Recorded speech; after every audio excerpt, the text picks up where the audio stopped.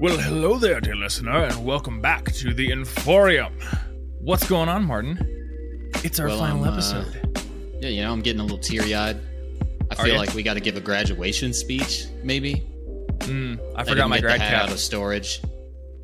I have a confession to make. Didn't keep the hat. I don't know if I keep have the robes. I have no idea. I did. I was about to be like, didn't keep my diploma. Shredded it the day they gave it to me. They handed it over and I threw it in the trash. Yep, I don't want this. What am I supposed to do? Why did you pay for college? Just to show you how worthless it was. I don't know. Yeah, I just went for like the free food they had sometimes. You went for the food plan. You wanted to. I went for the meals. Dining center plan. That's what I went for. You had to be a student to qualify.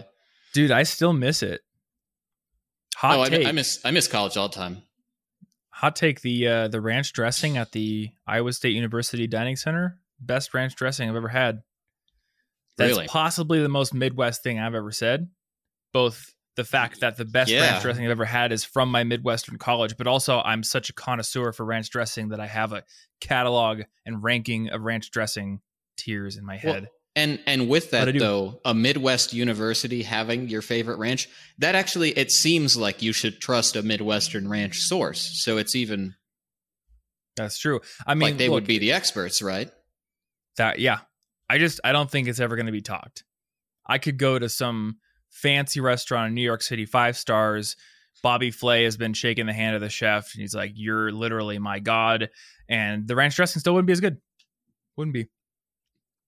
And I've like bought every brand from the store. None of them even come close. I don't think I've actually had ranch with dairy, but my favorite vegan ranch comes from Watercourse, and every other one isn't nearly as good. So something they're doing is great. You know what? You actually have a point. Watercourse's ranch is very good.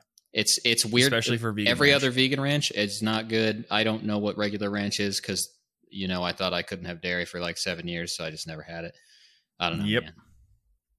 Well, that's the podcast. We talked about ranch. We talked about ranch. That's it. Goodbye. So yeah, if you haven't caught the last couple of episodes, this is indeed our final episode.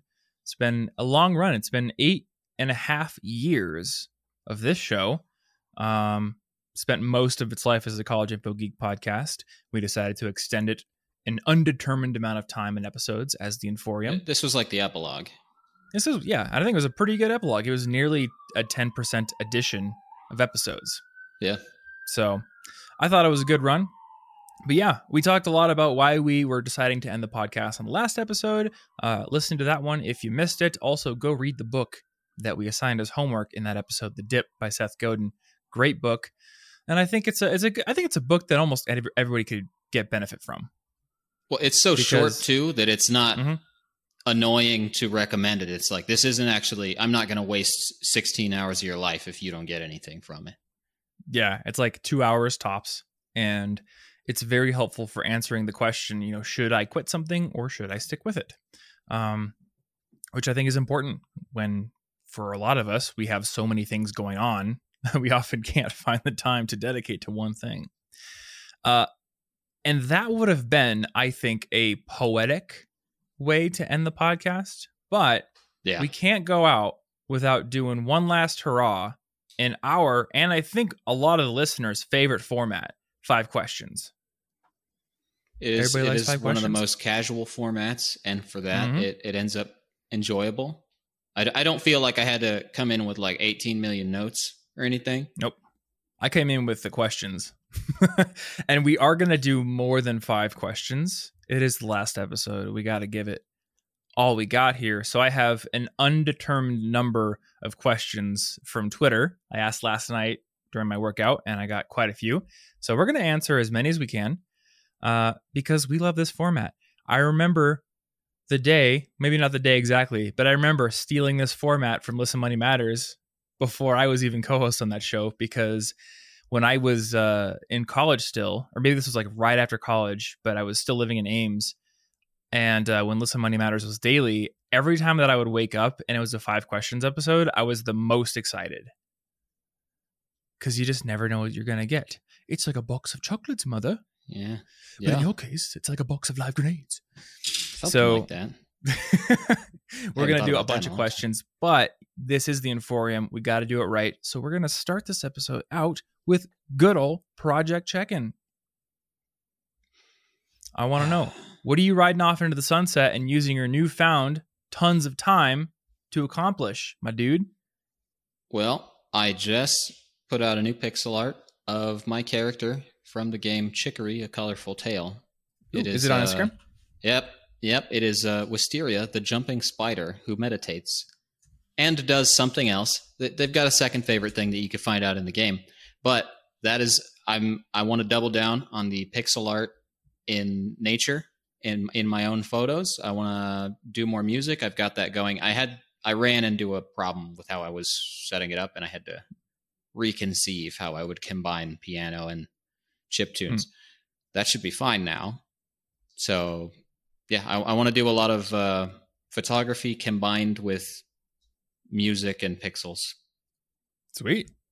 I also very much like this spider. It is. And I like that you added the zoomed out one as well. The composition to the zoomed out version is great. Yeah. That's is it something you took recently? The photo itself? Mm-hmm. Nah, it's from Bainbridge Island, I'm fairly certain. Okay.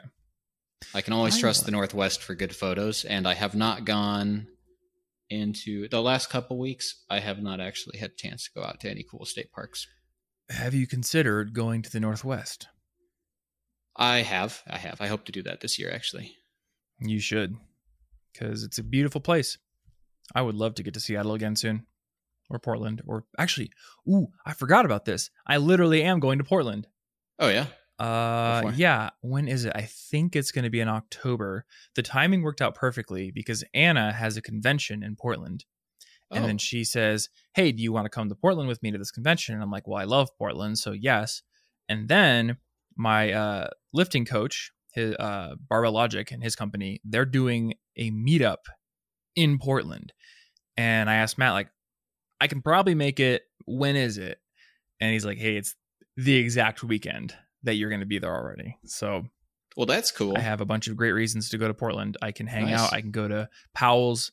I can read books, and I can go lift weights at a fun weightlifting meet with my coach. But if you're not holding a book in one hand and doing bicep curls with the other hand, you can't be as cool as possible. Then if I'm doing that, you know, it's a YouTube thumbnail.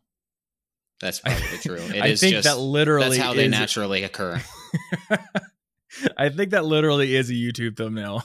I have a dumbbell in one hand, a book in the other. It does seem like that may have been one, now that I'm picturing it. It's one of our top performing videos, too. I think it's the 1 hour morning routine.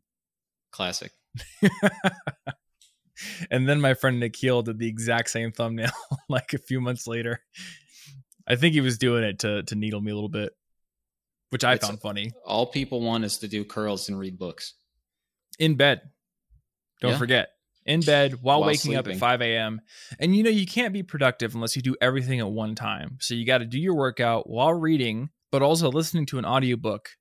Because if you're reading, you're using your eyes. What are your ears doing? Yeah, you got to make the most of your time, which means you need to overwhelm your brain to the point that nothing sticks. Yeah, you ever seen those one-man bands where like he's playing the harmonica, but it's like strapped to his chest, and then he's got the banjo, and then he's playing the kick drum on one foot, and he's got the cymbal on the other foot? Like, that's basically productivity in a nutshell. You need to train yourself to do all of your goals at once. And let's not get into the details of like habits and subconscious automaticity. That's not even a word. No, let's just not get into that. That's how you be productive. One-man band. Let's learn how to do that and make that the next video. I actually have a recommendation for people who are like, oh, I'm sad there's no more Inforium after this. What should I listen to? Tommy Emmanuel has this amazing, I think it's a TEDx talk. It's called My Life as a One-Man Band. It's freaking amazing. He's just this incredible acoustic guitar player from Australia. And he taught himself how to play the guitar to the point where it sounds like there are 2 or 3 guitars playing, but it's just him. So he'll wrap his thumb around the back of the neck and play the bass line with his thumb while independently playing the whatever goes on top of the bass line with his fingers. like finger picking. It's incredible. And then he'll do a really, really complex percussion on the guitar body while playing. It's nuts. And a testament to what dedication and practice and focus can bring you in this life. Sounds like magic. Yeah. Well, it's not magic. It's just a lot of innovation and a lot of practice. But yeah, that guy's incredible. So project check-in for me, I am headed to St. Louis. Sorry, no, not St. Louis. Springfield, Missouri this weekend. Because so one goal that I have been working on for probably like the past year, I would say, but it's something that I've wanted to do my whole teenage and adult life, is hitting a 1,000 pound powerlifting total. So that means the combined totals of your bench press, squat, and deadlift 1 rep maxes. And I finally hit it this month. So, I mean, all thanks to my coach and the consistency that he has helped me build and the feedback that he has been giving me so I don't get injured, because I kept doing that with my deadlift specifically. So I'm going to Springfield to film a video with him, and I'm going to hit all 3 lifts, hitting that 1,000 pound total. And then also we're just going to kind of go through like, you know, what did it take to hit this? If other people want to get into lifting, if there's the goal of theirs, like what do you need to do? What are some tips? So that's going to be fun. Haven't traveled for a filming trip in a very long time. And yeah, it's going to be a good time. Yeah, that's pretty cool. So that's what I'm working on right now. We got videos coming out on the channel. We got shorts coming out on the channel. That's been a fun experiment. Still learning and trying things out there. And then one thing that you mentioned, and I do want to mention this because I think it's something that I would like to do, even though the Inforium here is ending, you and I, it's not like we hate talking to each other. And we do have this YouTube channel that we're still doing. So you had mentioned, and I agree, that every once in a while, we should just get together, hopefully in person, and just film a conversation. Have it there. Yeah. And, you know, the podcast feed isn't going away. I'm not going to stop paying for hosting because I believe in leaving an archive of the things you've created. So this will always be here. And if there's an audio version, I can just put it on. And there it is. So, yeah, it's not like I will never podcast again, but more of I want to go off and do some more things for now. This show may have echoes. The show may have echoes. Right now, the show has questions. So we're going to get into our 5 plus some undisclosed amount of extra questions to round out this podcast with a good old 5 questions episode. And the first one is, what are your strategies for types of workouts to do when it's less than 32 degrees outside during winter? Well, you're the workout expert. I have a story for this. So, COVID happened and everyone had to work out inside. Well, I moved into this house and I built my garage gym. Garages are not really inside because they're not insulated. So during the winter, it was actually often super cold in the garage. And I have learned through, a lot of experience, both doing cardio and anaerobic workouts, that once you get into the swing of things, your body warms up and you don't need nearly as much insulation as you would have if you were just like going to stand out in the cold. So like if I'm going for a bike ride during the winter, which I do sometimes, I'll strip layers after 10 minutes because my body warms up and I don't need nearly as much. So actually when I was riding the bike to the office during the early spring and it was still snowing out sometimes, I had my gloves because my fingers would get cold, but then I would often just have like a very thin hoodie because I didn't need a coat for the rest of my body. It was already too warmed up. So that's one thing. You can also get a space heater for the garage if you have like a garage gym. But I ended up buying one and I never used it because I learned like if you get out there and you layer up a little bit and then you get into it, your body warms up and you don't really have to deal with the cold so much. You won't care. One little life hack I did once is I went out one time and the bar was so cold that I could not hold on to it for more than about 10 seconds.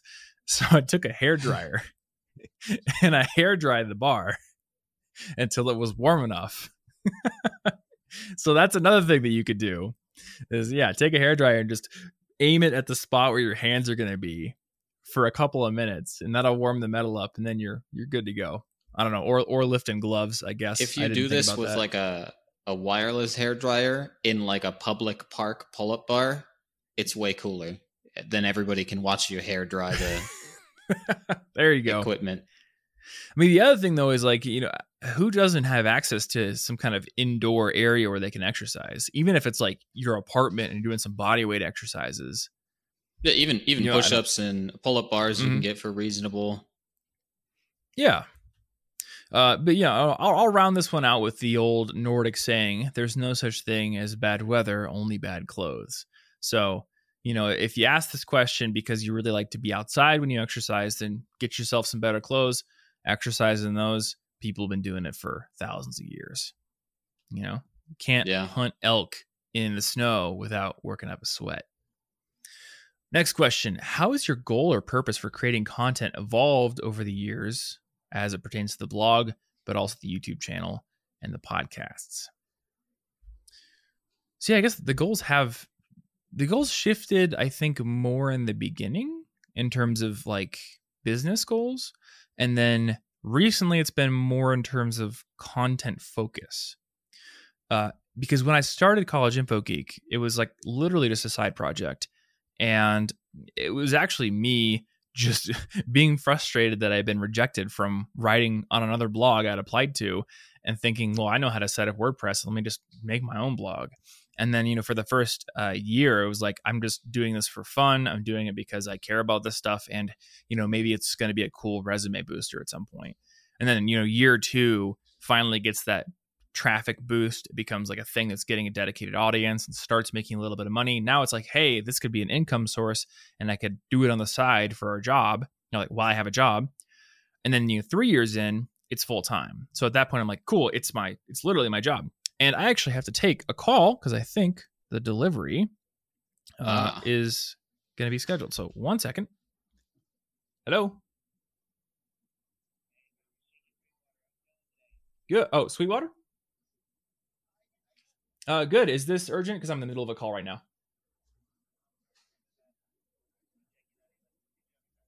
All right. Thank you. The folks at Sweetwater, their customer service is great, but sometimes they call you in the middle of a podcast to talk about, I don't know, how are you enjoying your new synthesizer that you bought a year ago? All right. I thought it was a delivery. Yes. So anyway, year 3, I'm thinking it's going to be something that I could do next to a job, and then it becomes full time. So it sort of shifted from I'm literally doing this for fun to now I'm doing this with an eye towards growth, also fun, and now I'm doing it with an eye towards growth, sustainable income, building a team, and still, fun. And then I think, the recent years have been a sort of shift away from academic focused content because let's face it, it's been a while since I was in school. And my life isn't really centered around taking tests these days. It's more around learning things for practical purposes, which I was always, mostly interested in. But now there's not even a test in sight. Yeah. So yeah, it's been a while. Mm-hmm. And I remember, I think we were talking about this like 3 years ago. I think I was 27 at the time. We had this conversation like, are we still doing the College Info Geek podcast when we're 30? Well, we're 30 because we knew it had to end eventually. Yeah. And so, I mean, I guess like the stopgap for the podcast itself was change the name because we haven't really talked about academics or college in 100 episodes anyway. And then over on the channel, it's kind of the same thing. Like I'm not a student anymore. I think I've said all I want to say about how to study for a test, but there's a lot more I could still say about, how to sleep better, how to optimize your exercise routine, how to be productive, how to achieve your goals, the philosophy kind of stuff. So we slowly started to strip the College Info Geek branding off of the main channel. And that's why it's just the Thomas Frank channel now. I think we sat around trying to brainstorm like new names for a new website. We did.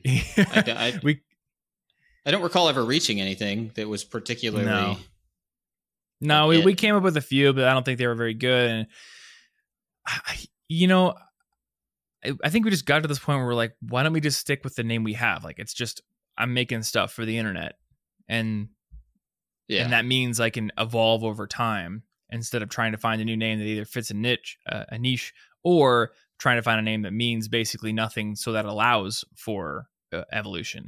I think the only thing that we'd really gain by changing over from College Info Geek to some new kind of publication name would be more of an ability for me to step back if I wanted to, but I don't really want to. Like I'm happy creating content. I'm happy being the face of it. You know, I'm not really at a point in my life where I'm like, hey, I want to hire a bunch of people to kind of also be hosts and things like that. That's just kind of not what I want to do. So I'm totally fine just doing it under my name for now. Yeah, we even tried to find a name for Thomas Frank Explains, and I think I'm just really bad at naming things that are mine. I've named a few things that are other people's and they like the names, but when it comes to name my own stuff, I don't know. For the longest time, I didn't even like College Info Geek.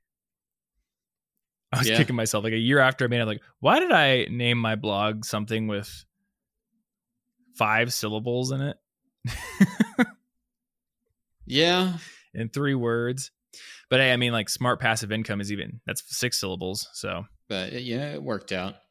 At the end of the day, you pick a name, you fill it with meaning. Other people fill it with meaning when they pay attention to it. And a lot of times they don't care. But I don't know. Some people I know have a knack for naming things, like Dave, my agent, Standard, Nebula. Those are great. College Info Geek. Yeah, it's kind of a mouthful. Yeah. So yeah, that's kind of a look at the evolution. I think going forward, what do you think our evolution is going to look like? Well, I know you want to get more into finance stuff more. I think a lot of the people that have been following this content for so long are aging with us. So I know we've been talking about continuing to branch further into the kind of adult things that we ourselves are going through and we're having to figure out. I know that since I returned to the podcast after like a couple tens of episodes where I was gone in the very beginning, over the years, I've been trying to make things sort of accessible in a also take into account personal happiness and mental health and like difficulties that get in the way of hustle, crush it, do all your productivity nonsense.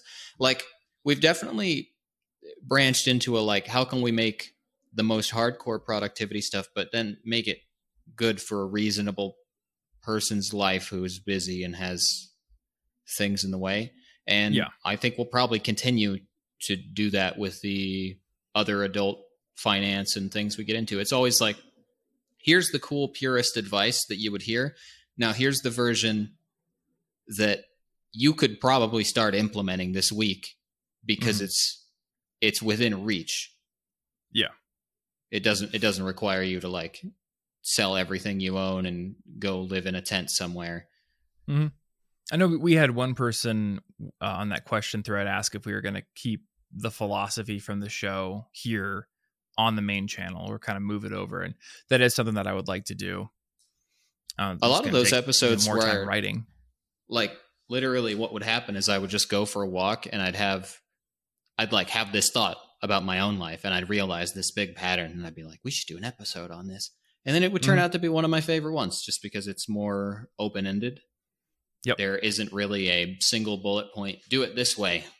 And then you did it. Congratulations. And I think that there might be more room for that on the channel as well. One thing that I've learned, and I'm not sure if this is something that's changed recently or that's always been the case, but that's just kind of been behind the scenes. But to a degree, the performance of a video on a channel does affect the performance of videos going forward, especially when you view things in a trend.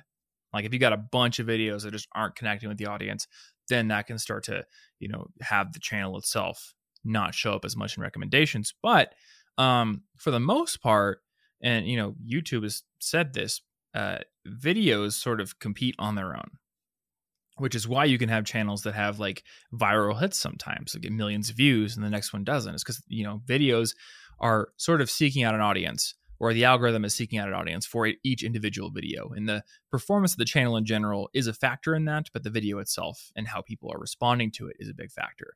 And that's kind of a liberating concept because I went through most of my time on YouTube thinking every video has to be a banger, to use a Mr. Beast parlance there, because if it's not, then it's going to just tank the channel, which is a source of a lot of anxiety.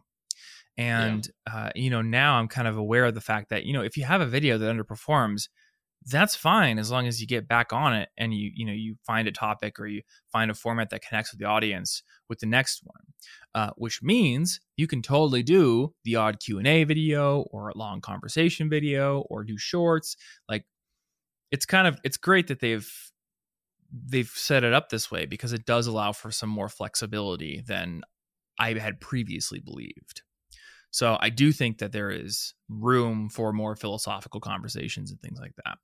On the flip side, though, I've talked a lot about productivity and the philosophy behind it for many, many years. And, I have a lot of other interests. So one thing that I would like to see in our content going forward is more practical content on things like finance, maybe even things like fitness.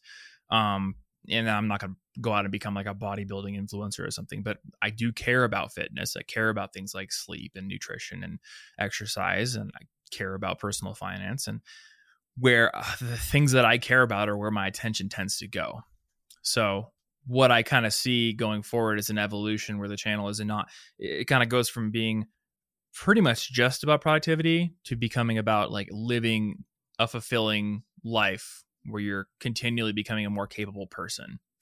And one thing I noticed is for the first time, at least in terms of me checking, our 25 to 34 bar on the demographic chart is higher than the 18 to 24.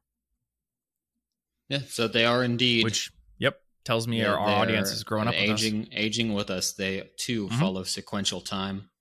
Yep. And have continued to watch. So, when I go and make a crazy spreadsheet on how to buy a house and figure out the finances, I want to share that. And I am writing a video, at least one video, on how to buy a house. So that'll be on the channel at some point. So yeah, I think that's kind of a look into the evolution that we're seeing going forward. And then I guess there's the other part of it, which is the Thomas Frick Explains channel with the Notion content. Oh, yeah. And then I'm in talks with one person who does like consulting and support about, partnering up and figuring out a better situation for selling our templates that we're building and having maybe even a direct connection to people who can act as consultants. That'd be an interesting side business. And it's kind of funny how it's like this weird circular synergistic loop, because the template that I'm launching this month is a template that we use to run our content business.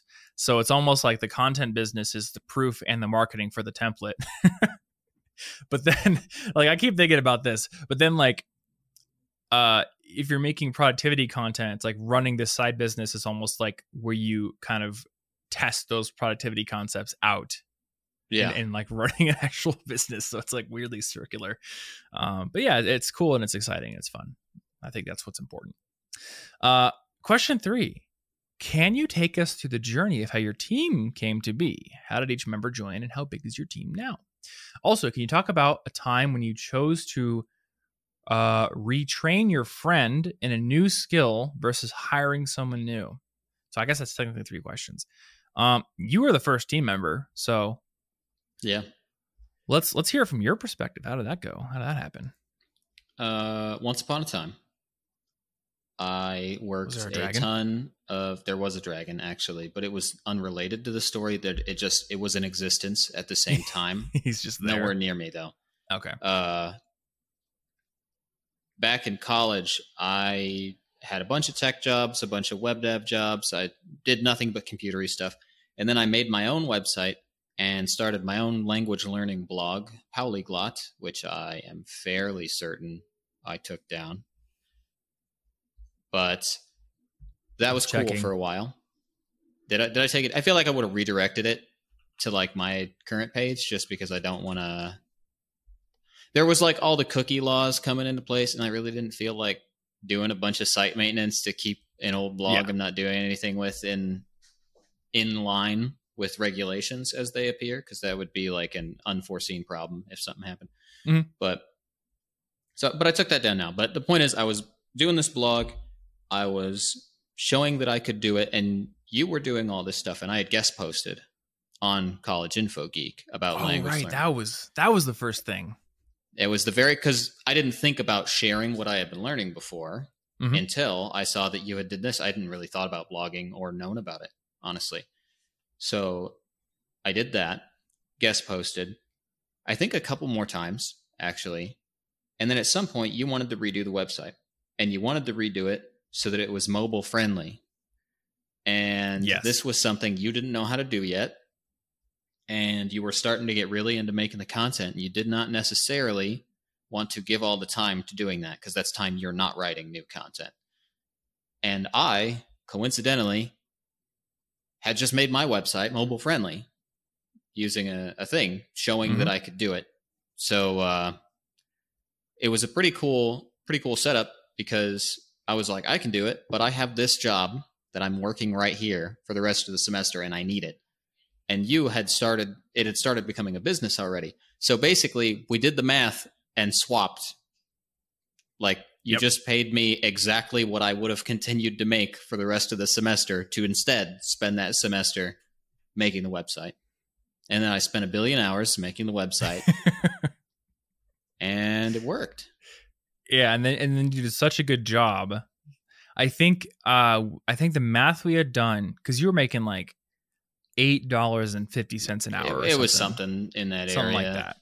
Because that's what no more than 10 minimum for sure wage was at any of the university jobs. Actually, I think minimum wage was like $7 and something back when we were in college.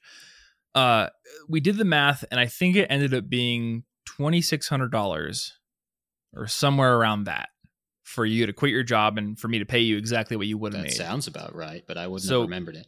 We did that, and then I remember you did such a freaking good job, because this was I think people probably forgot this transition period, but this was back when everyone was just starting to realize, oh, hey, mobile browsing is a thing. People are starting to use their phones a lot.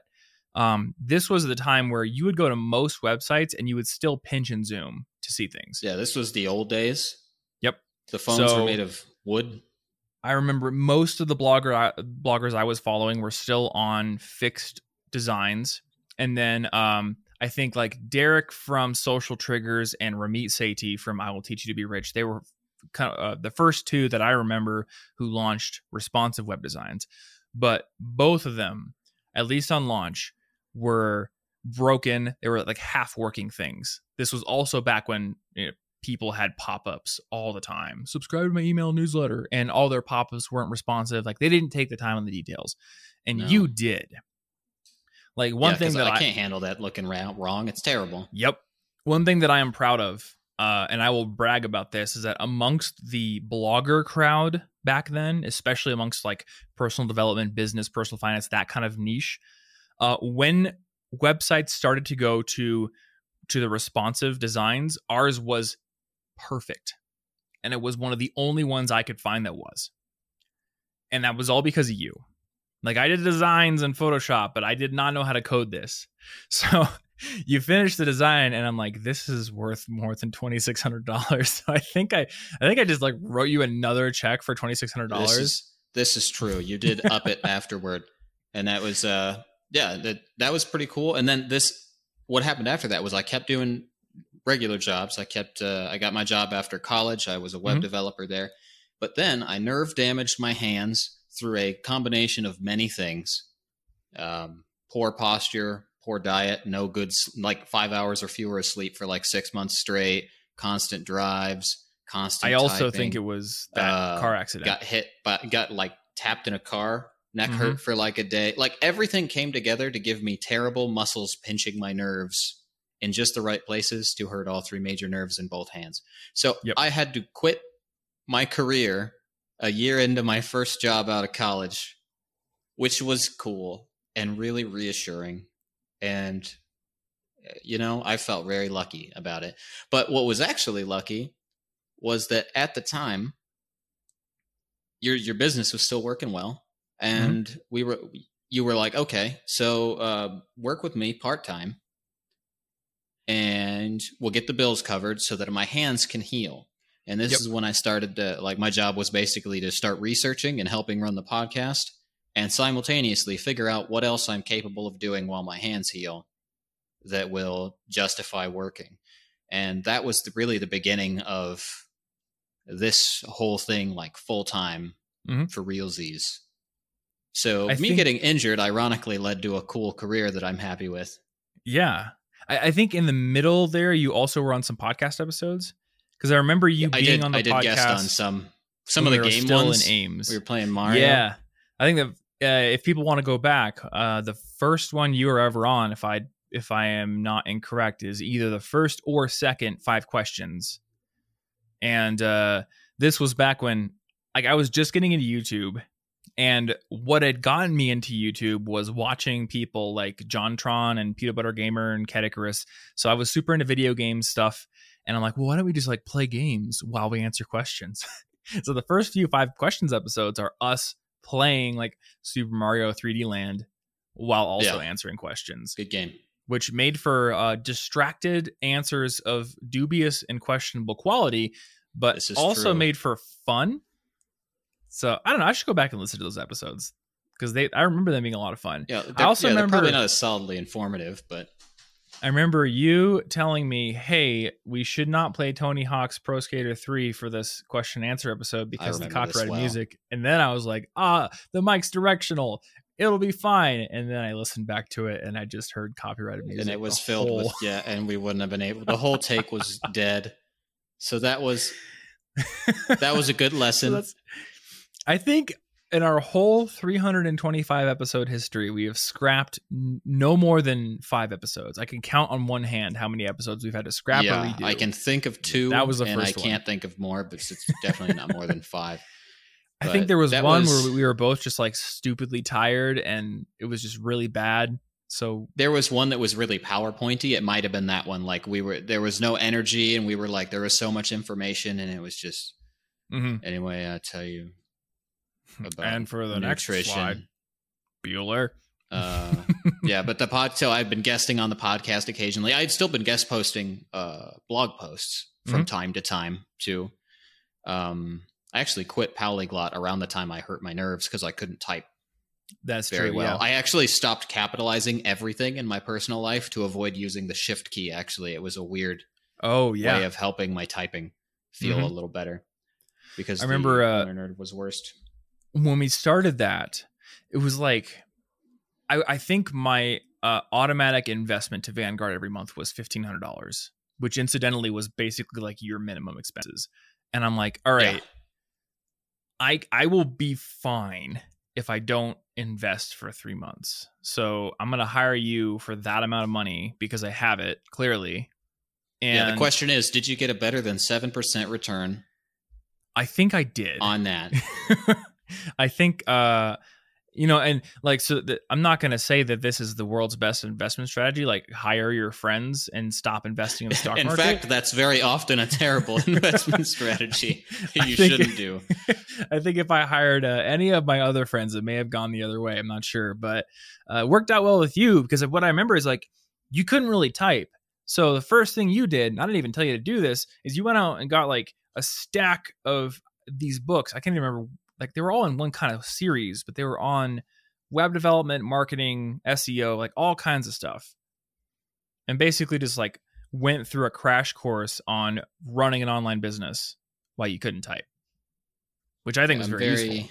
I did read a lot of things at that point. It was a very weird path of me having to steadily and in smaller cases prove myself over and over. And then the right moment that would prompt me to quit my career of regular full-time web development, which I totally wanted to do at the time. That was the job I wanted out of college. It's just that life happens sometimes. And what I did not want was not functioning hands for the rest of my life. You got to quit the job to heal, since I couldn't type for a long time. Actually, it took 2 years before the pain of that started going away on a regular basis. Yeah, it was crazy. It was right after we came to Denver. It took a little bit into that. And then I was like, hey, the pain's kind of going away now. Finally. It took so long. Nerves heal like a tiny, tiny bit at a time. Don't injure your nerves. Here we are. Take ergonomics seriously. Very seriously. Because one piece of this story, I know Tom because he was roommates with my oldest friend from middle school. So when I went to university, that I maybe that one is not clear. We serendipitously met through another friend. A couple times when you had visited. We didn't meet at a productivity conference or something. Nope. I've met plenty of people at productivity conferences, but no, I think the first time I ever met you, we probably played Smash or something. Whatever it was probably not productive. Yes. Or we probably ended up watching anime, knowing Quentin. So that's you. And then you just kind of been along for the ride the whole time. And we've gotten to the point now where like there's stuff that I don't even know how to do anymore. Like the legal issues with the cookie dialogues and stuff. I have no clue. I would have to go learn a bunch of stuff like that. You know, like I'm confident that I could learn most of what I needed to if you just decided to like, I'm trying to think of like a top 10 anime betrayal reference here. If you decided like Vegeta me. Vegeta's pretty cool. So. It is pretty cool. I don't know. But like, there's definitely stuff where I'm like, I don't even know. No idea right now. So I think that term is like indispensable. That is what you become. And yeah. It would certainly set things back a lot if somebody else had to magically do everything. Let me tell you, the publishing schedule would take a hit. Sure. That would not be good. I better not get hit by a bus tomorrow. That was like I'll start the documentation. That was like my first real like truck hit to the face realization of the power of having money around to take advantage of opportunities. Not the time when your hands got injured, but when I hired you to do the web design, because I was super DIY and everything at that point. And I'm like, why would I spend money on literally anything that I could do myself? And then I realized like, okay, I have some money in the bank from the business becoming successful. And now I realize, oh, if I take a bunch of time out of my schedule to learn media queries and to build and design a completely custom WordPress theme with responsive code, which you can't buy them right now because they don't exist yet, I'm not going to publish. So like, there it is. Holy crap. That is the power of being able to, leverage and put resources into action. Because like now I actually can hire somebody. New. Yep.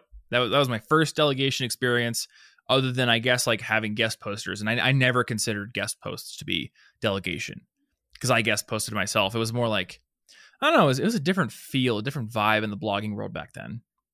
You did guest posts. You let people guest post. It was like a very collaborative thing. And now it's, I don't know, it's all SEO and algorithms and stuff. And now it's like everybody realized that it can be a business. So it's... Yeah.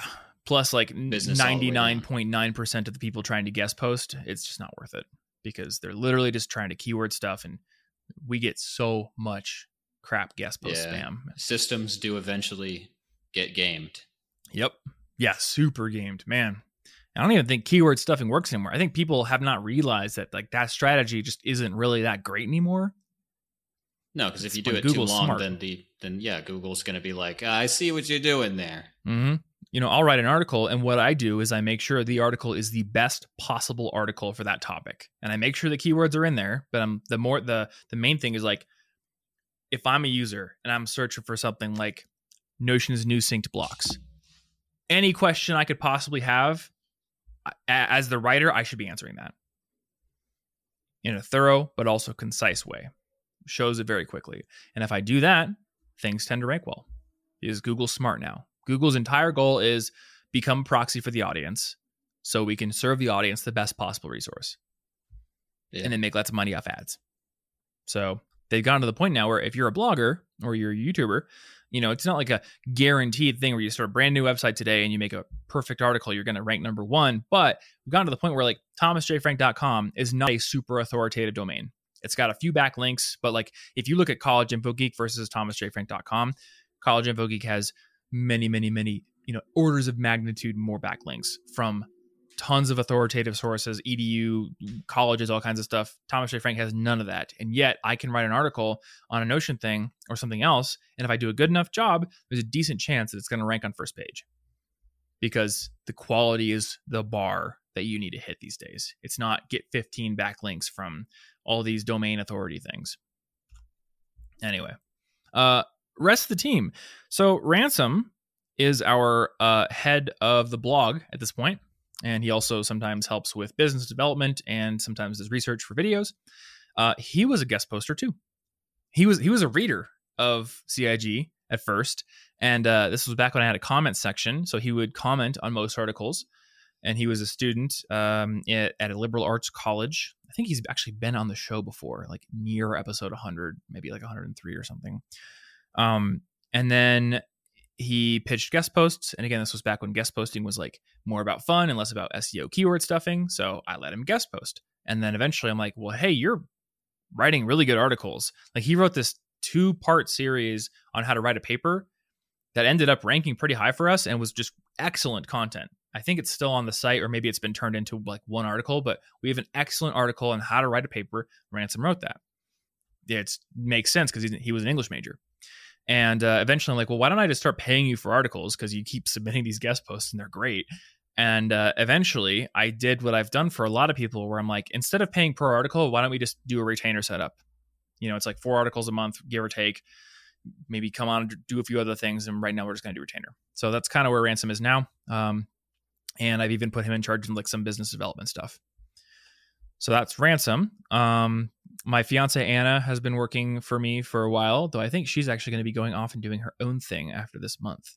So I either have to take on some more responsibilities or find a new personal assistant / podcast editor I won't have to hire for. Email inbox person, possibly. But yeah, podcast editor is something that I will not need going forward. So that's something. Your fiance actually was doing our thumbnails for the podcast. I think she'll be continuing to do the blog post images. Yep. But we don't have thumbnails for podcasts going after this. And then we have Tony, who is he's my editor for video, but he's also like, he holds the camera. He does a whole lot of things. Everyone wears a lot of hats because, I don't know, the whole philosophy is be able to do things. Yeah. I never think like, oh, I need somebody specifically for animating this thing. Why don't I go hire an animator? I'm more like, hey, do you want to learn how to animate? Let's do it, man. Because I don't know. I've always liked doing that myself. So I think I tend to surround myself with people who are also very curious and want to become multi-talented as well. So Tony does, he holds the camera. He helps me film B-roll. He does animation. He does editing. He does sound design now. All kinds of cool stuff when it comes to the YouTube channel. He's going with me to Springfield to film the powerlifting video. And then, so I met him. He is the one out of everyone that came through in the most traditional way, because I put out a Google form, like an application for a video editor. His friend Natalie was a follower and was on the newsletter. So I think that's how she saw it. And then she sent it to him, and he had been editing for another YouTuber. So he applied, his application floated to the top, and started working with him remotely. And then, I can't remember who had the idea, but one of us was like, what if you, Tony, came out to Denver for a weekend and we just did like a boot camp where we both just sit in a room and try to get as good as we can at editing, like try to pick a few things and just, work together and just supercharge our experience over a weekend. So he comes out, Natalie came out too. So I got to meet her. And over the weekend, he goes, I kind of like it here. What if I moved here? And this was another point where I decided to make a bet, because I was paying him a certain amount at the time. And I think we had been doing like a per video thing, and then I'd gone to like a per month thing, mostly as a way to force myself to get videos shot on time so he'd have them. Yeah. And then for him to move out, he had to get an apartment, and to get an apartment, there's like an income minimum, like triple the rent or whatever. So what we ended up doing is I'm like, let's take a bet. I'm going to literally triple your pay so you can hit this minimum for the apartment. And it's the same thing with Martin, like dazzle me, let's make a bet. Let's do it. Which I think is what companies do all the time with hiring people. But when you work with people in terms of like freelancing and contracts, it feels very different when you make a bet like that. But I would say that's also paid off in spades. Tony has been killing it. He stepped up and he's acquired a ton of different skills, because when he started working with me, he was mainly an editor. but he's got this interest in animation. He's been learning animation. Any kind of like camera thing that I want him to do, he will learn it. I remember I bought that cinema camera, the C200, and I was under a deadline for an edit, and I'm like, hey, learn how to operate this camera. So he went through the whole manual, like all these Canon docs, and he's like, cool, I now know how to operate this cool cinema camera, and you don't know how to use it, Tom. So I had him give me a crash course on it. So that's Tony's story. And then we have one other guy, Guillerme. His is the funniest one to me. So I wanted somebody to do our podcast show notes and then also add timestamps to the podcast. And I did not want to listen through all of our podcasts and like meticulously do all these notes myself. So I made another Google form. I put it out on Twitter, and somebody with a Mr. Meeseeks avatar from Rick and Morty, whose username was Cortiflex, responds, hey, I'll do it. And I'm like, cool. Thank you for your enthusiasm. And the applications are still open, so I'll be looking at them when they're ready. And he's like, well, no, I already did 3 past episodes for you. Here are the links. I look at them, I'm like, these are really good. So, okay, Mr. Meeseeks. Pretty solid entrance. Yeah. So I'm like, okay, Mr. Meeseeks avatar. Yeah, you're the one. You're the guy. I'm hiring you. I don't know who you are. Don't know where you're from. When I first pay him, I realized he lives in Portugal. So, getting to know Guillerme, he's a Portuguese guy who I think was still in high school when I hired him, and he's in college now. And yeah, so I guess if you want to get a job, sometimes you just make your avatar be a Rick and Morty reference, and then you just do the thing that the person is hiring for, and you do it so good that they can't ignore you. Hey, it's like that book. So good they can't ignore you. Yeah, exactly. Well, like, and hiring managers, like, they don't want to sift through. When I was looking through, when we've had me look through like a whole bunch of applications for stuff, I don't want to sift through all of it. If somebody comes along and makes your job easy and says, I'm clearly the one, you say, yes, please. I am now done. Yeah. You've just saved everyone a bunch of time, and it's clear. The answer becomes clear. Hiring is much harder when there are question marks and like a couple of close people, and you're like, I don't know which one. So it's really nice if somebody comes along and it's just like, obviously it's me. Stop wasting your time. Yeah, and I mean, like, that rigorous vetting process might be a lot more useful when it comes to bigger roles. Like, if I was hiring another editor, I would probably be a bit more rigorous about it. Or, we're a big company and we're just like, we need the absolute best talent, or we have other metrics that might matter. But yeah, I did not, like, as somebody who has a big audience, I knew there's going to be a ton of applications for this. It's a relatively simple role, and you just killed it right out of the bat, like right out of the gate, right out of the bat. That's not an idiom. Is that the word, idiom? It is now. Or aphorism? I mean, it is in what?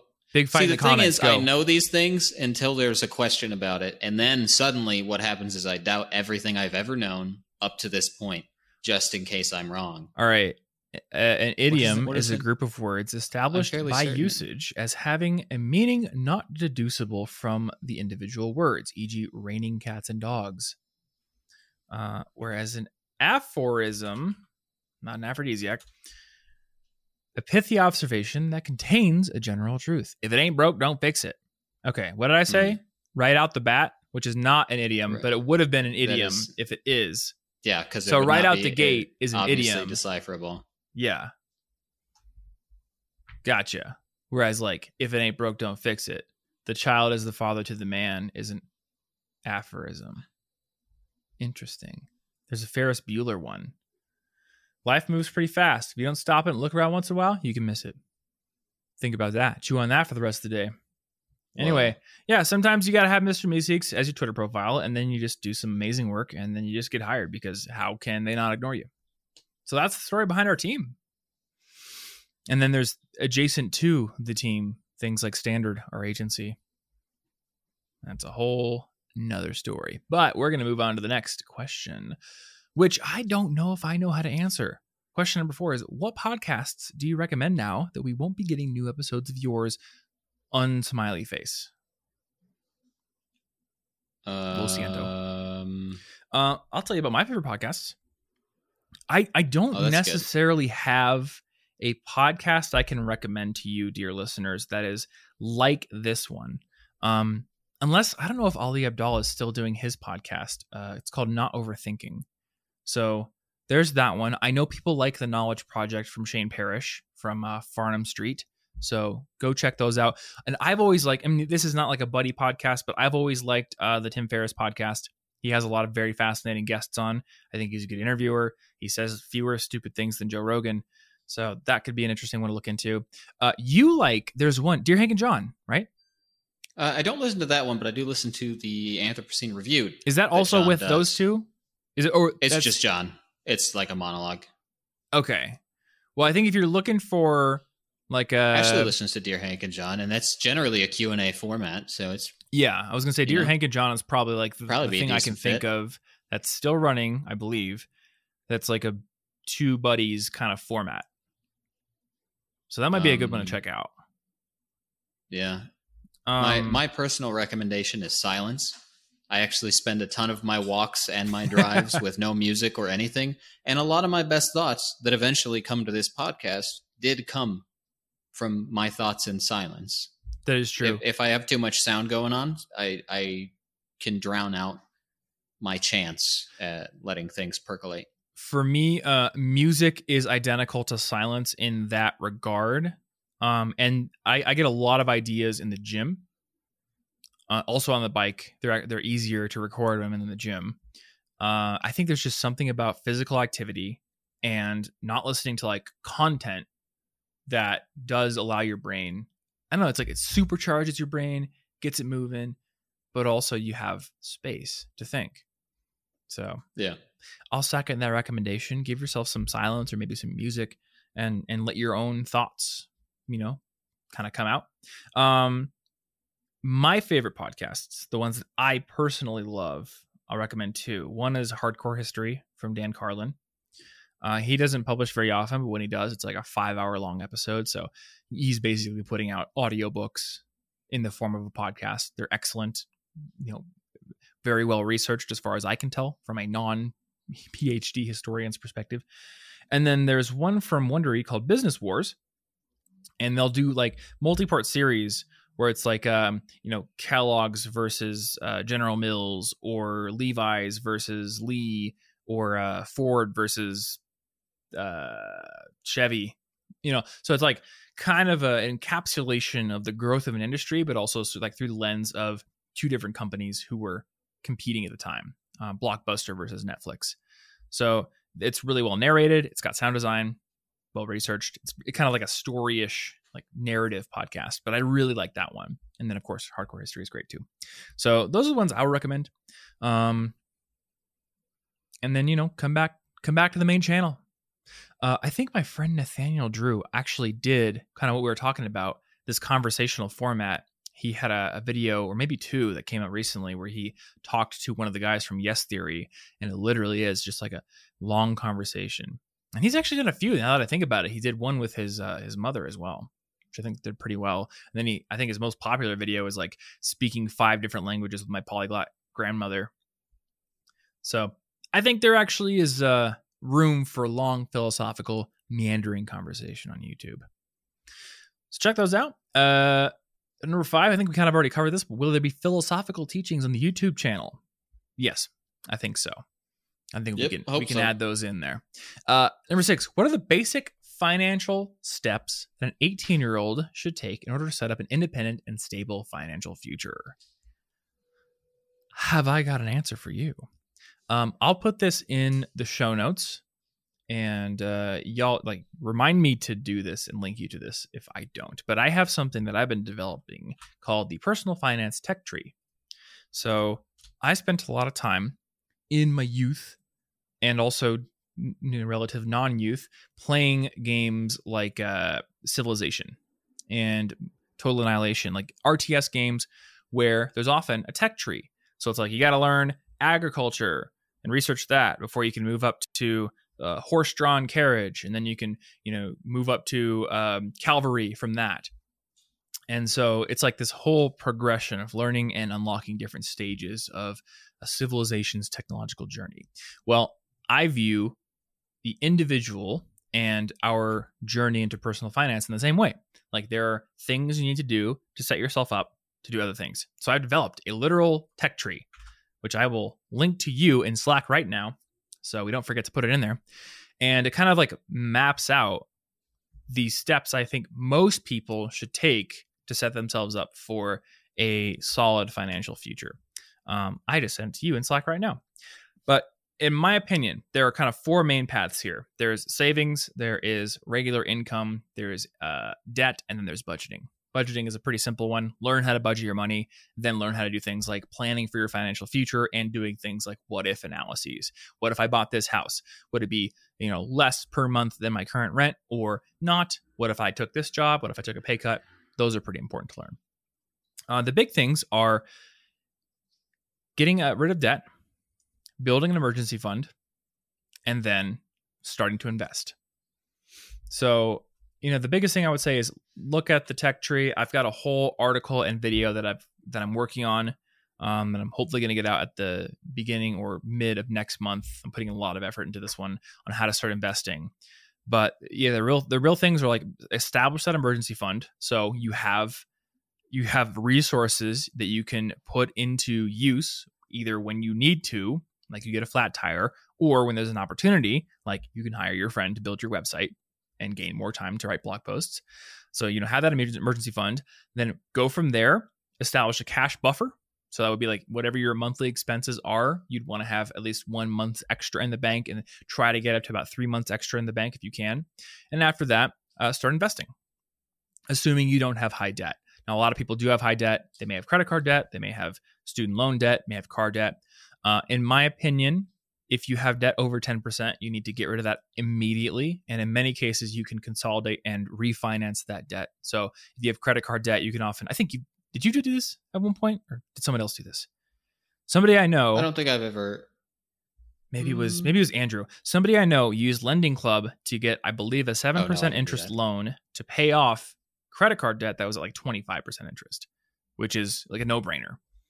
And, once you've gotten the 10% stuff done, at that point, you have a choice to make. I think there is tremendous psychological value to starting an investment account just to say you've done it. But if we look at the returns of the stock market over the past 100 or so years, the average return is around 7%. I'm sure the last 10 years have dragged that average up a little bit because the last 10 years, at least in the US market, have been insane. But if you look at like 100 years, it's like 7%. So when we're looking at investing from a very long-term perspective, we can say, if we have a moderately aggressive portfolio that is weighted towards stocks, but well diversified across all the stocks, pretty much like an index fund, we can expect 7% on average. So what I say is, cool, let's take that 7%. Let's be a little bit conservative and chop off 2% so we have an even 5. If I've got debt over 5%, I should probably kill that debt first. That's what I think should be done. So if I've got like a student loan of 6%, I would like to destroy that if I can as fast as possible. If I've got my mortgage at 3%, I'm not going to pay any more than the minimum because any extra that I would pay down on my mortgage would probably, we're making a bet here. Again, this is all a little bit of gambling, but probably perform better in the market long term.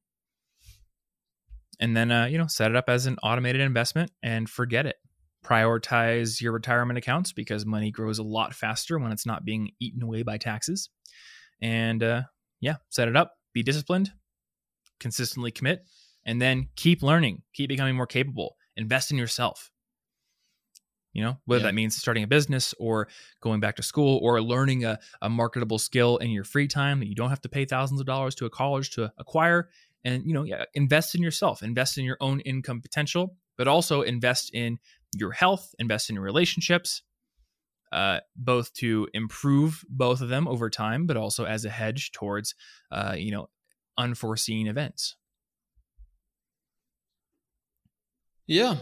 I mean, that's a lot of good stuff. I guess if you're 18, the only, you might be looking at college, in which case choose your major wisely with a bunch of those what if analyses, because, it's a very important legal document to sign if you're going to get a student loan. And I did it knowing what the average employment was for the major I chose, what the payments would look like, what my pay would look like given the average income, etc. Because, it's one of the most important. It's a fairly important document to have to sign when you're only 18, but you do sign it in that case. So you should definitely be thorough, do your due diligence. This is very true. Yeah, we kind of I don't regret college at all, but I planned it like that. When we're going to college, we kind of expect the society is got our best interests in mind. And that's not always the case, especially when it comes to private student loans, expensive private colleges, or going to college for something that isn't a marketable skill, And you can make the argument all day long that, any degree, regardless of what it is, has signaling value. But I don't know if the statistics actually prove that. I know I've talked about this before, but my major when I went to Iowa State was going to be French first because that's what I wanted to learn. Until before classes even started, like during orientation, I was like, what does a French degree give me that speaking French doesn't? I'm going to change my major. And then I changed it to MIS, knowing that MIS will get me the jobs that I want to pay for the loans that I will need to go to college and learn French. It was a deal. I made a deal with myself because I knew that the first one would have been loans that I now don't know how to pay off very well and would have been annoyed by for a long time. And can confirm MIS in terms of 4-year degrees is a top tier degree, especially when you're talking about business degrees. Actually, there's a guy on YouTube. His name is Shane Hummus, and he does tier lists of college majors. So he did a video, the business major tier list. And I went in there with an expectation, and he did not disappoint. In S tier was MIS, and I believe the only other one in S tier was economics. Economics is an interesting degree because when you look at it on the surface, you're like, well, how many economists do we really need? But there's actually research to show that among all the college majors, economics majors are the ones who have the ability to creatively solve problems that they don't already know the solution to. And I don't know, the sample size of that study. I think it was referenced in David Epstein's book, Range. So something about economics that just helps you be a more critical and adaptive thinker. So economics can actually be a very useful major, even more useful when it is paired with a more immediately applicable major such as MIS or accounting. But yeah, MIS is a very practical major. It gives you broad experience over several different areas that have a lot of employability right out the gate. We learned networking fundamentals. We learned database. We learned project management. We learned programming. I think those were kind of the four. It's like paths. Half business, half software engineer, essentially. Yep. So yeah, you also learn basic accounting. You learn which combine and do. Stuff every business today is involved in both business and probably technology. So it's a fairly I think wide range you get a pull from. If you go into MIS and you do an internship and you try to get some on-campus jobs or get some kind of practical experience in tech, getting a job is easy. You go into, I'll pick one that seems equally practical. You go into marketing, that might be a bit harder. Unless, there's a lot of job opportunity out there for marketers, but not necessarily just for somebody who learned the 4 Ps and read a couple of case studies about Method Soap being in Target. A lot of the marketing that I see people looking for is do you have technical marketing experience? Do you have a data science background? Can you are you a complete ninja with the Facebook ads platform or that kind of thing? And maybe they've updated the curriculum, but I do not remember seeing any of that kind of technical marketer stuff in the curriculum when I was evaluating that as a potential major. Yeah, I'm not sure at that point in time, especially. But yeah, all of the general financial education is going to be important, and the very nearest biggest decision you'll probably be making deserves some of that research. Yeah.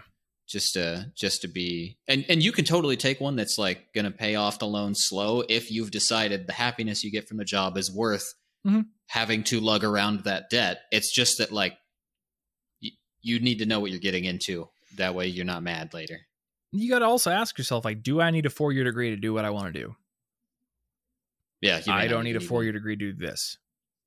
I could have got a job after community college. with the degree that I got, the associate's degree. That would have been fine. Yeah. I mean, you could have gone to, I'm not going to like tacitly endorse these, but you could have gone to a coding boot camp, or you could have just like learned a ton of code on your own, or you could have gone to a 2-year program. The one thing I do like about community college is they're not so high and mighty about this liberal arts education where you're like also paying $300 per credit hour to learn about ethics. You know, I can read ethics textbooks on my own for free. I can read, some stoicism on my own for free, and then I can pay for the practical education that's going to translate directly to career earnings. And community college is much more focused on that. You know, and there's like a lot of downplaying in our society on the value of things like, learning how to weld or learning how to fix HVAC. Like, those are great career options that can pay pretty well. I remember we had I can't remember if this was in my community college when I was doing the dual credit thing in high school or in high school itself. We had a guy who represented like a sheet metal workers association come in and do a presentation. And he's like, you guys know, like, you can get this certification, you can go through this program, and you're making over $50K a year after 2 years of education. And, a lot of people are totally blowing this off because they see it as blue collar work. They see it as, not going to be high income. You're making more money doing this than probably half the 4-year degree starting salaries. So it's worth, I don't know, we just have a lot of assumptions in our society, and it's worth looking into alternative paths. Yeah. And seeing, what can you get out of them? There's a lot of extra detail on, to be fair, it wasn't a very simple question. Like, you did ask for basic financial steps for an 18-year-old, but there's kind of a lot to learn, Yeah.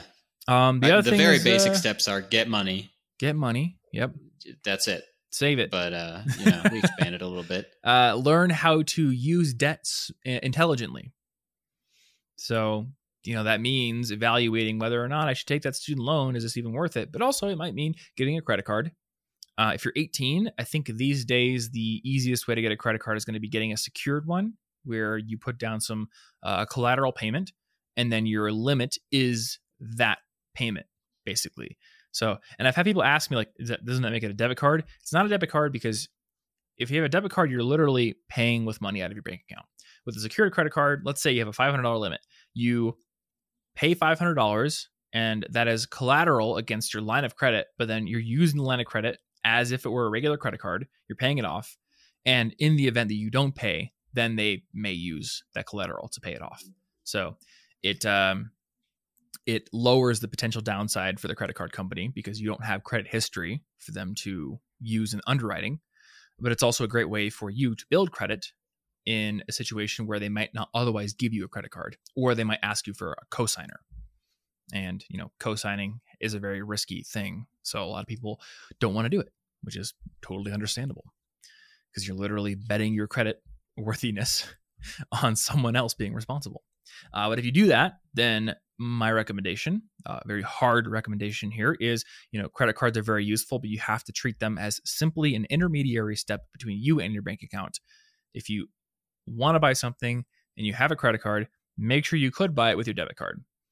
And if you can, then what you've essentially done is you're using your revolving line of credit to build credit, increase your credit score, maybe even accrue some awards like miles or cash back. But then you're never paying a cent of interest, and you're never risking going into debt and getting into a financially unstable situation. Yeah, and your liability for, like, if somebody steals your credit card and spends it is, yep. You don't have to deal with that. Like, it'll just you just say, hey, this was fraud. Yeah, and then minus it. If you can be disciplined, I've had that happen a few times. Yeah, I have too. If you can be disciplined and responsible with a credit card, it is a financial superpower. There is one caveat to make, which is I do believe there's research around this, and I think personally I've experienced this. When you aren't using cash, or the more removed you are from your own money in terms of layers of abstraction, you may be encouraged subconsciously to spend more. It's easier to pull a credit card out than it is to pull out cash and literally watch your money leaving your hands to buy things. So it may change your spending habits. If you're worried about that, then I would recommend manual budgeting. I think you used to use an app called Daily Budget, right? Yep. Little piggy bank icon on iOS. So there's that one. There's also, I have looked up a lot of reviews, and I have not tried this myself, but everyone says the best budgeting software is You Need a Budget, YNAB. It does cost like $8 a month or something, so it does cost you money to use it. Yeah, but definitely never used that. From what I've I've read a lot of Reddit threads, because at one point I was like, maybe I should try budgeting myself just to see what it's like, and everyone's like, YNAB is the best. I've tried them all. YNAB's the best. Will it make me rich? I mean, it might, if it influences your habits and encourages you to save more money every month, then yeah, maybe it will. I don't know. There's a lot of fast food out there that does not want me to save my money, so conflict of interest. Those are cheap calories, man. I mean, hey, depending on your view on what rich is, yeah. Then again, you could just eat like rice and eggs and soy sauce, and that's like the cheapest calories. That does sound delicious. But yeah, like the guy who wrote A Random Walk Down Wall Street, which I would recommend for people who want to gain a better understanding of investing. He said the most important thing toward building wealth is your savings rate. So it's, time in the market to allow your savings to grow, but it's also just having the discipline and having the income required to be able to save a decent amount of money. I think I did the math on this. Like the other day, I did the math on this. If you put $1 in the market and you get that cool 7% rate of return, you leave it in there for 40 years, you're going to have like $14 at the end of it, which is pretty cool. Like your $1 turned into $14, 14x doubling rate, or 14x. Like it's pretty huge, but it's still $1. And so now you have $14. So cool. Your dollar now buys you it's 40 years of inflation. So it buys you, I don't know, half a box of Mike and Ike's. A small black coffee. Small black coffee. So you got to be getting to the point where you can live below your means and save the difference. And I started this out with, I think it was like $100 a month. And then I think we said this earlier in the episode. At one point I was like $1,500 a month. And I remember, reading Pete Adney's story, Mr. Money Mustache, how he and his wife had quote unquote retired by the age of 30. And the way they did this is they used the 4% rule, which is this rule in personal finance, which is a highly contested rule, I will say. But the simple, I guess we'll say high school physics level math checks out. And by high school physics, I mean, we're not considering air resistance here. So when you do your physics calculations in high school, you're like, cool, it's I can do by force calculation by just taking FMA. Who cares about air resistance? It's that kind of thing. So 4% rule is like, if I take 4% of the value of my portfolio out every year as living expenses, the portfolio should never lose money, because we're using that 7% rate of return in the market and then being conservative and saying, okay, well, we're going to get between 4 and 5% on average if we build a more diversified portfolio that is more resistant to market shocks. Cool. So, saying I'm making 5% a year on that. If I take out 4%, I got 1% left over in growth. Should last me forever. That's the general theory behind it.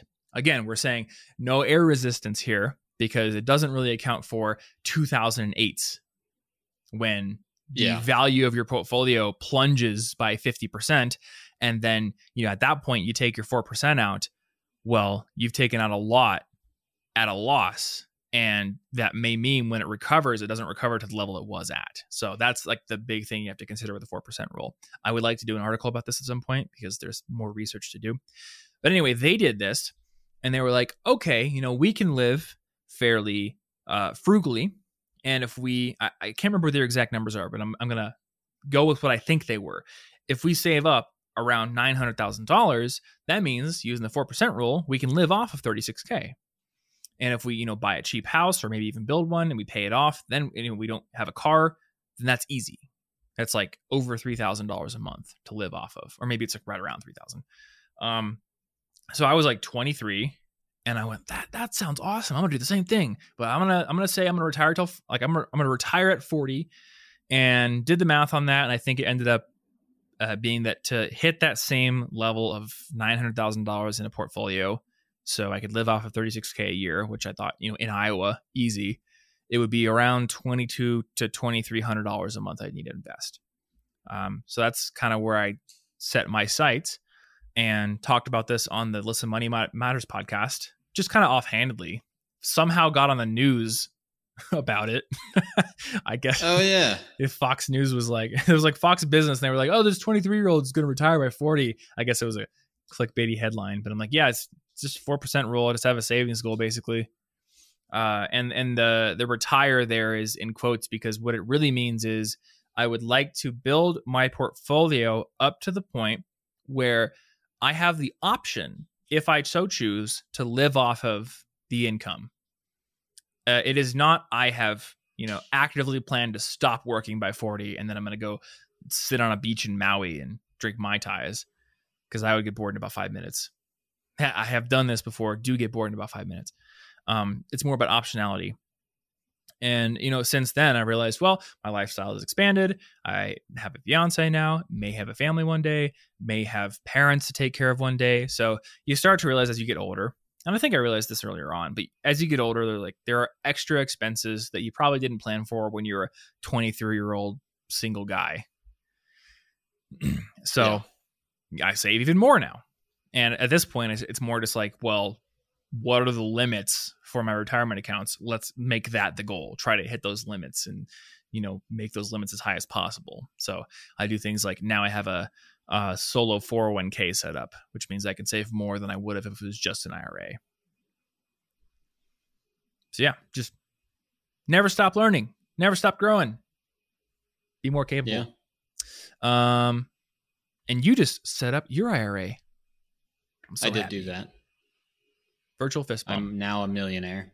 The moment you open a Roth IRA, millionaire. Yep. That's how it works. This is actually, doctors hate this one trick. I don't know why doctors hate it. I don't know why I chose doctors. Doctors hate this one trick that they have nothing to say about. They don't care.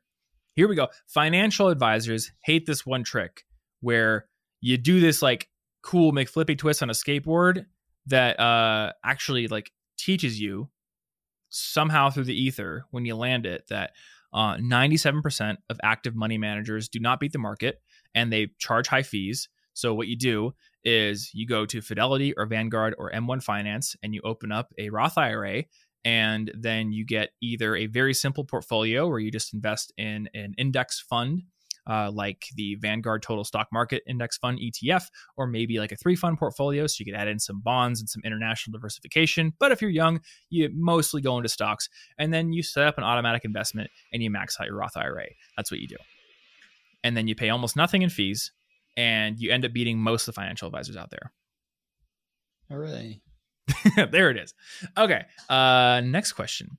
How hard is it for you to take this decision, the decision that we're quitting, considering the fact that you have had this show on for more than 7 to 8 years? What questions arise in your mind while taking or making this decision? My heart, she is broken. No, I'm fine. Is this what it means to cry?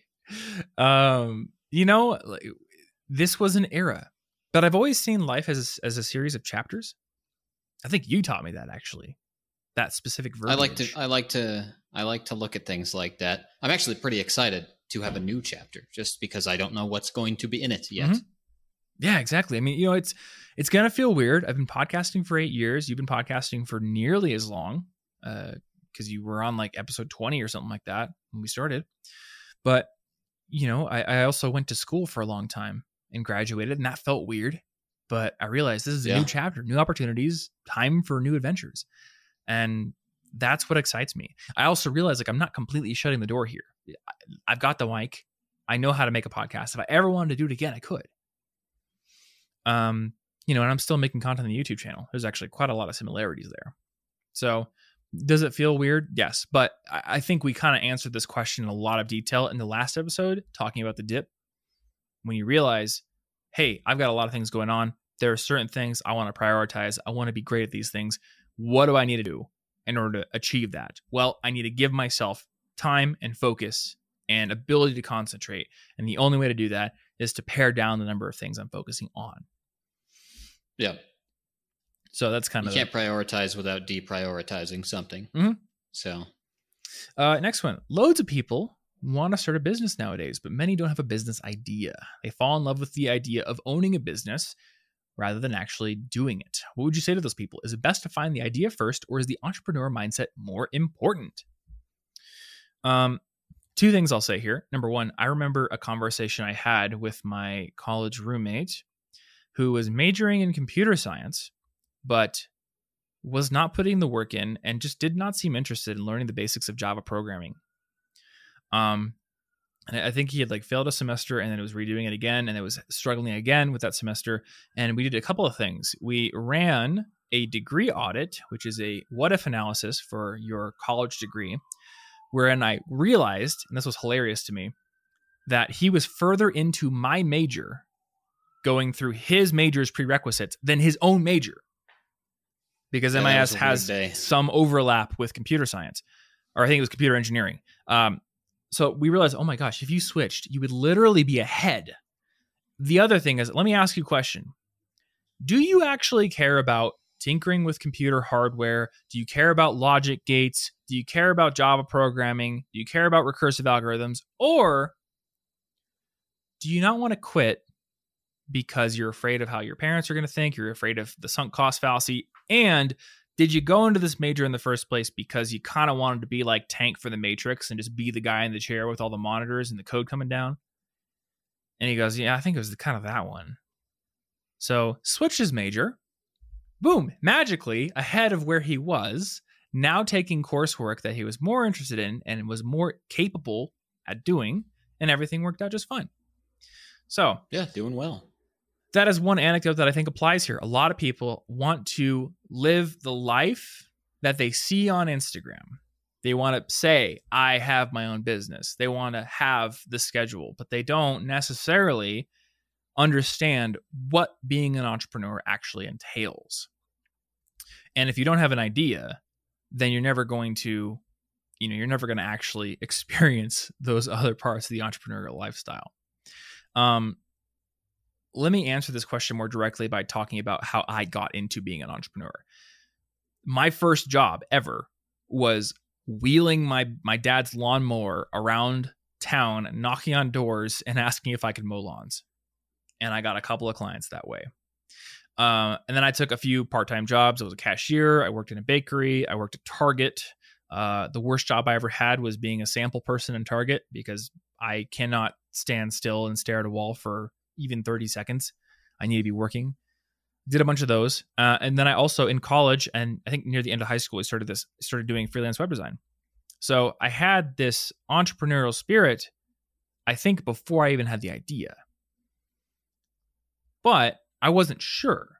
I wasn't like, I know I will be an entrepreneur. In fact, I remember in high school learning about how when you're an entrepreneur, you have to do your taxes yourself. And that seemed so intimidating to me. And I was like, oh, if I do it wrong, if I give one typo, the IRS is going to come to my door and take me away to jail forever. Which is true, actually. If you do one typo, even one, solitary confinement for the rest of your life in IRS jail. That's not true. Actually, a piece of advice I've been given by other entrepreneurs. When you are an entrepreneur, if you are aggressive with the things you expense, they may audit you and they may make you pay the taxes that you didn't pay. But if you hide your income like Wesley Snipes did, that's when you go to prison. So hashtag not legal advice, but that's what I've heard from several entrepreneurs, actually. Anyway, so I was scared. I'm like, I'm just going to go be an employee somewhere because I don't know how to do this. And then, the interest came back because I started this freelance web design business. And then all it takes is a couple hours of Googling around, reading articles on Nolo, realizing, oh, hey, actually dealing with expenses and taxes as an entrepreneur is really not that hard, especially now that there's stuff like QuickBooks or Xero that can take all your expenses and help you categorize them. And then there's stuff like TurboTax where they literally will do the taxes for you, even if you're self-employed. Like, they've made it easy. Yeah. So, that hurdle out of the way, I then have this idea. I could make websites. I got a business doing websites. If my friends need some code, who do they call? Weird Al. And, kind of just go along with it. So I think you kind of need both. You need like the spark of the, I want to do things on my own, but you also need an idea where you're like, hey, I could actually do that. There's a marketable idea there. And then you go and you commit to it and you try it out. It's a bet. you put in the effort and you learn. Yeah, and if you want those ideas, you should probably be spending a lot of time exploring new areas, new skill sets, new communities of people with different needs. Mm-hmm. And then maybe you'll be in the right place at the right time and you'll have the right thought. And you'll see that could be solved using something I know how to do because I've tried it before. But if you sit at home just waiting for the perfect entrepreneurial business idea to show up, you don't learn any new skills, you don't make any new connections, you're not going to have a lot to grow an idea from. Yeah, that's very true. You're not going to sit here and then think, I know how to be rich tomorrow. Like you got to be out living life. Mm-hmm. And then sometimes the idea just pops in your head out of nowhere. And you're like, oh God, I need a notebook. Oh wait, we have smartphones now. That's not actually a thing you might think, but you'll write it down. No, but you do need one though. You remember that analog productivity system that went on Kickstarter and raised like $1 million? It's literally just note cards, but like the index cards. Yeah, but they're fancy and they're in a brushed walnut container, so they will make you more productive. Especially nice. If you are a productivity YouTuber, because then you can make a what's on my desk video and film said walnut card holder in 120 frames per second slow-mo and make people want to be like you through parasocial relationships. Yeah. That's definitely not the most cynical thing I ever said. No, don't maybe worry about people it. Get use out of it. And maybe to take the opposite tack here, maybe it's okay if you want to spend the money to have beautiful, high quality things that you use to get your work done. Even if you could just write your to-do list down on a 50-cent sticky note instead and get the same technical utility. It's like people who wear watches. My agent, like, he will buy tens of thousands of dollar watches. And I'm like, it tells the time. This tells the time. This does more. The Apple Watch does way more because it tracks on my fitness and everything. But it makes him happy. And it makes him, I don't know, I think it makes him like feel more confident and want to work harder. So that's okay. If it motivates you, it might actually be worth it in the end to get something that seems overpriced. Yep. But also realize that what I just said is often weaponized as a sales tactic. You need to buy this watch so you'll take it seriously. You need to buy the fancy car so your back is against the wall and you have to go make that sale. Is that true? Or is that marketing hype? I'll let you decide that. I mean, I actually do have a real estate agent friend who said, bought the fancy car, so I would have to go make the sale. Maybe that's true. But it's also true that that sentiment is used as a sales tactic. I've literally, like, this pisses me off.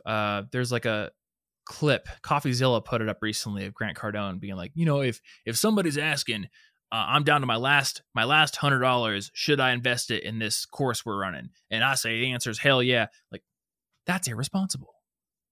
But it's using the exact same sales tactic there. You got to put your back against the wall and make sure that your head is in it. So I don't know. It frustrates me. The last thing I'll say here though is like, make sure you're doing it for the right reasons. If you want to get into business, if you want to be an entrepreneur, it's kind of like being a YouTuber. There's a lot of people who want to make the money, they want to live the lifestyle, but if that's the only thing fueling you, you're never going to get to that point, because building a business or building a content business has a lot of shit work.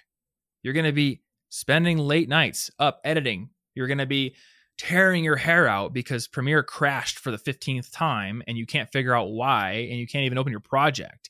Or you just spent 2 hours writing up a blog post and then for some reason WordPress hiccuped and you lost your draft and everything's gone. Like, there's a lot of crap moments and there's a lot of just super difficult work for which you're going to get very little reward in the short term.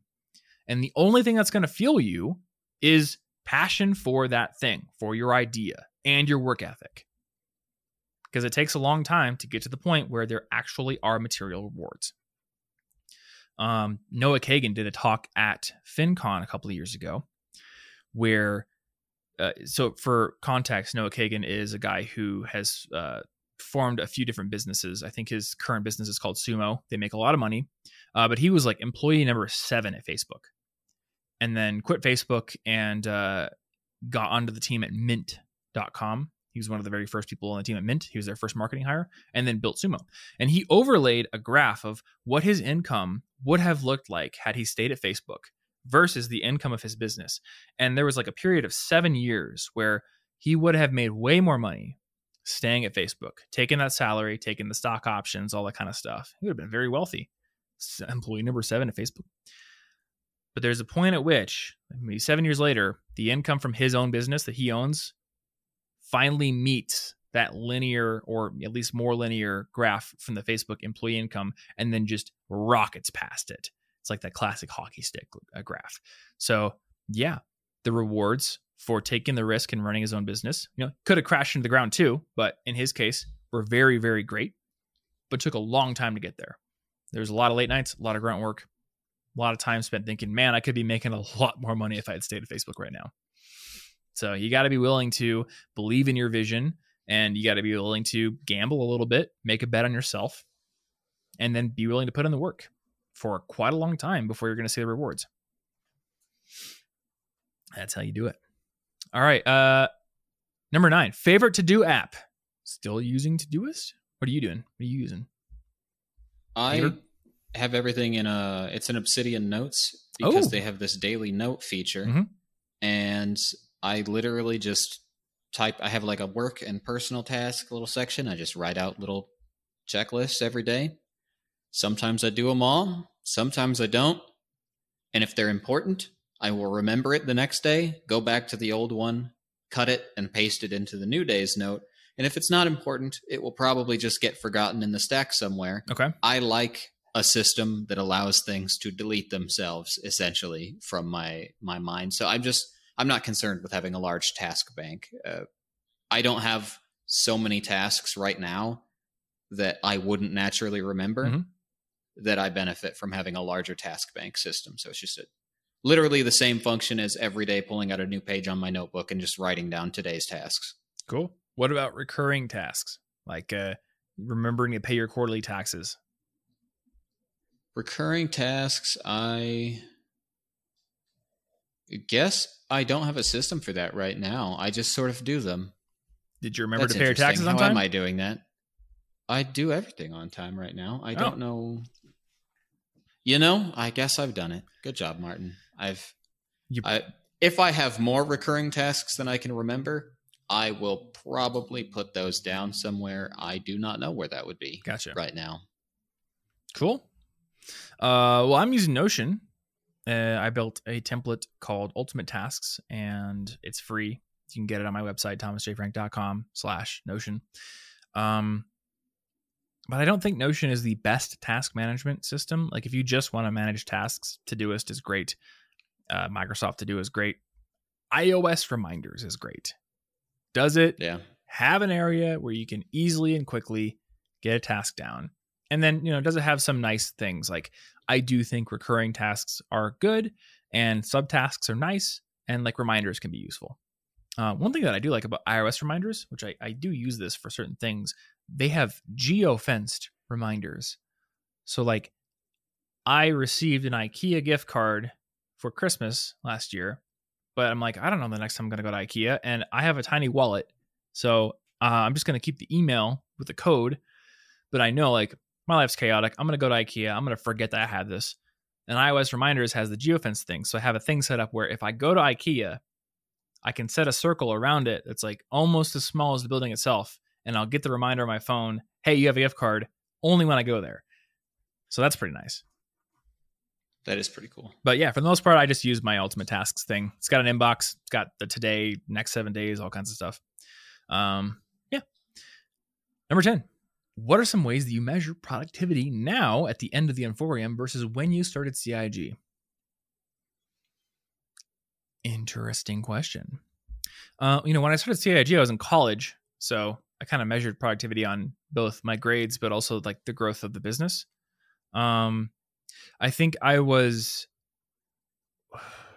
I'm trying to think of like how I was back then versus how I am now. And in terms of like the way that I measure productivity and measure a lot of things, it's not been so much like a huge change over time as it's been an ebb and flow. And I almost feel like I'm sort of back in a position that's similar to how I was in college, where I'm doing a lot more sort of quantified self stuff. So like we're back to using Beeminder for the channel and, making sure we have a good publishing schedule. Right now I'm actually doing an experiment where I'm tracking my food using MyFitnessPal just because I want to see like, what do I actually eat? I want to see what happens if I track. I love my Apple Watch because I've been tracking my fitness every day and making sure I close all my rings. So there's like some data-based productivity markers that I'm using, and I have overall goals, kind of like I did when I started with the Impossible List. Like I just hit my 1,000-pound powerlifting goal, so the next one is going to be 1,200 pounds. And I think beyond that, though, when I was in college, I very much did not have my life figured out yet. It was like, what am I going to do? What kind of job am I going to end up with? I have no idea. So there was like the, hit all these performance markers that the world tells you to hit so you can be in a position to be successful. Get good grades, do all the extracurriculars, get an internship, all this kind of stuff. And now it's like, well, I have this business and I know what I want to do with it at this point. I've got a good direction. So the markers are we pushing forward in the direction that we want to go? And in conjunction with that and being balanced with that, are we living the lives we want to live? Do we have balance? Do I have time for exercise, time with my fiance, time with friends? Am I sleeping 8 hours a night? I want to live a balanced life. I don't want to be putting in all-nighters. Yeah, I would say that that's actually the biggest change for me, because I'm still, I've still got some things that are worth tracking habit-wise just to get me into things. I'm going to be more serious about exercise in August. I was planning on, just because I like August as a starting over thing, because it, lines up with school, which I always found motivating. But should go back to school. It's just that, I'll just go get myself $1 billion loan right now and go do that. No, I still got habits to track sometimes. Sometimes I choose not to, and I take a break. That isn't all that different. The difference is just that now I measure my success differently based on how often am I calm and in the moment and enjoying my life. And I know that this won't lead to laziness, because if I'm not accomplishing the things that I need to, I can't feel calm. Right. I will sit around and stew in anxiety. I can't play games because I'm not free. I can't work because I'm stressed. I can't go outside. If I'm doing nothing, I won't be calm. But if I am meeting all the other requirements and I have a part of my day where I'm just like, you know what?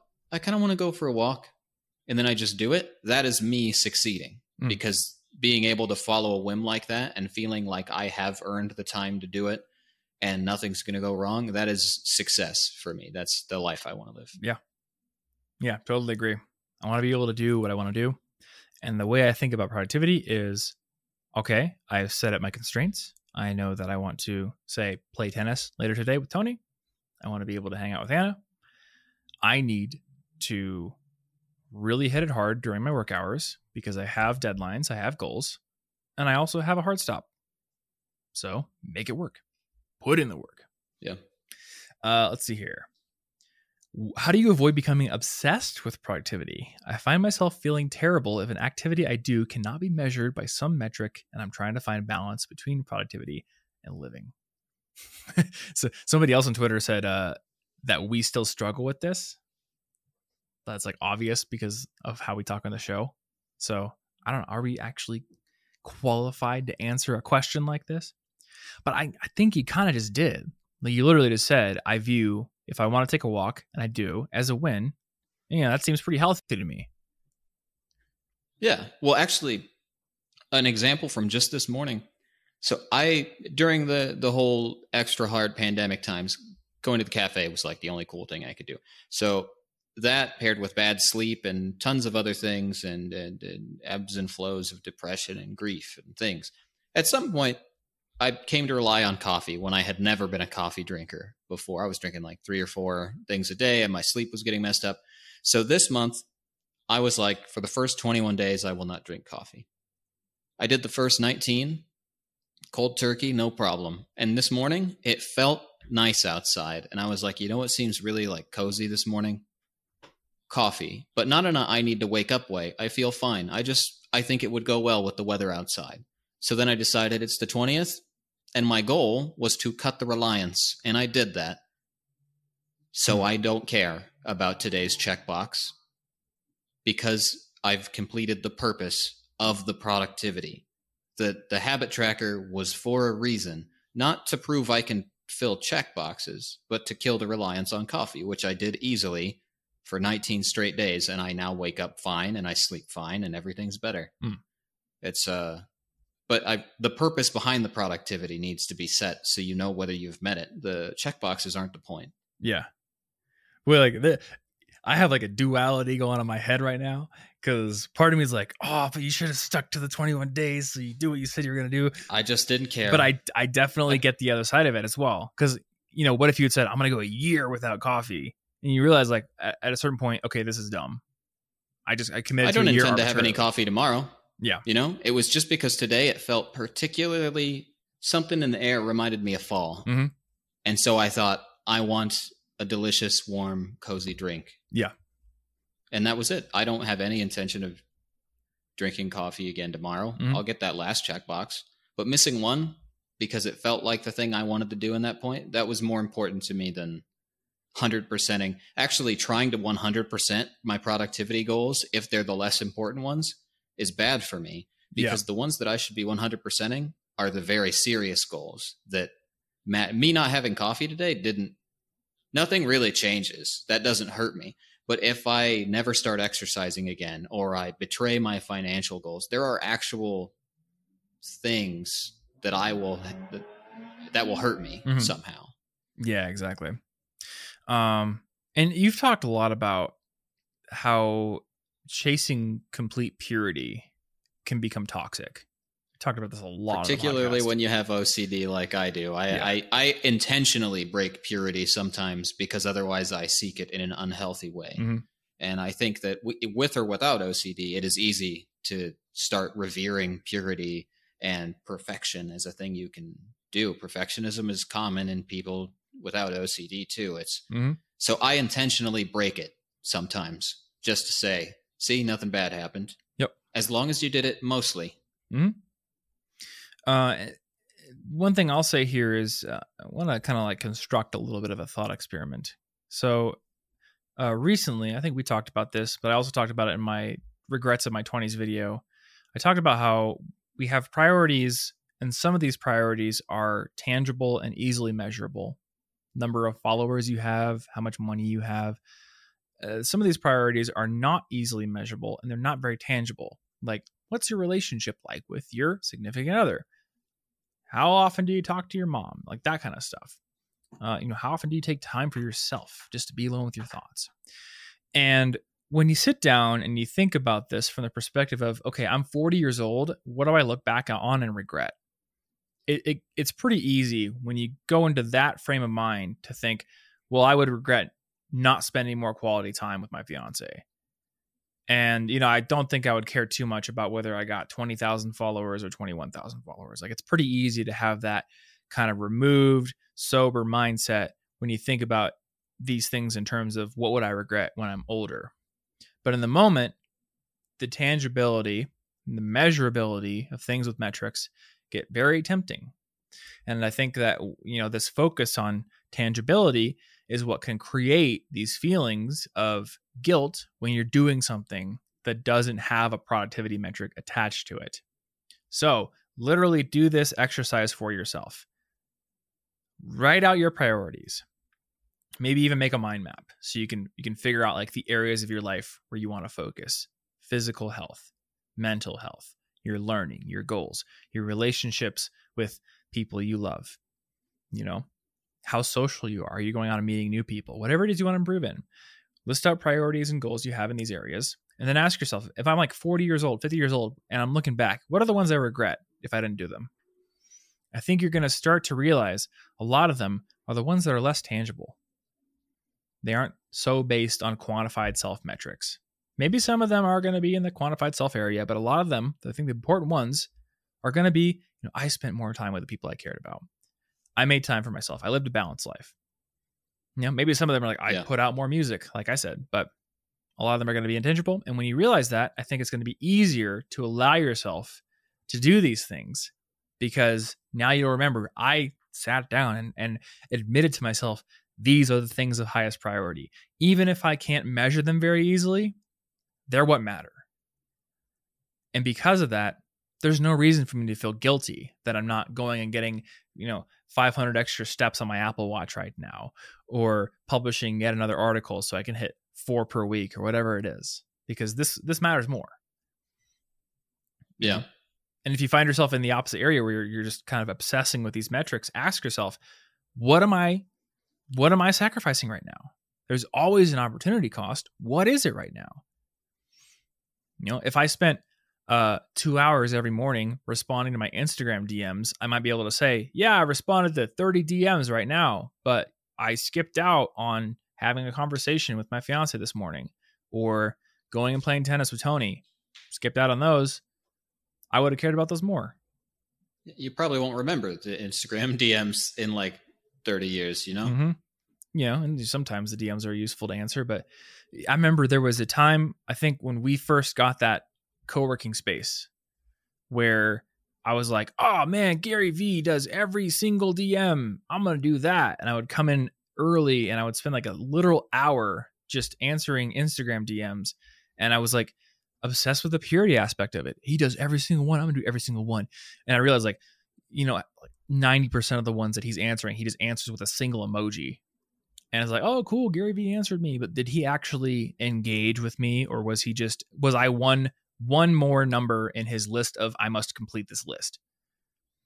And I realized what he says is you got to care about your audience, you got to hustle. And to a degree, that's true. But on if we zoom in on me as the individual who sent him a DM, what am I really getting out of this interaction?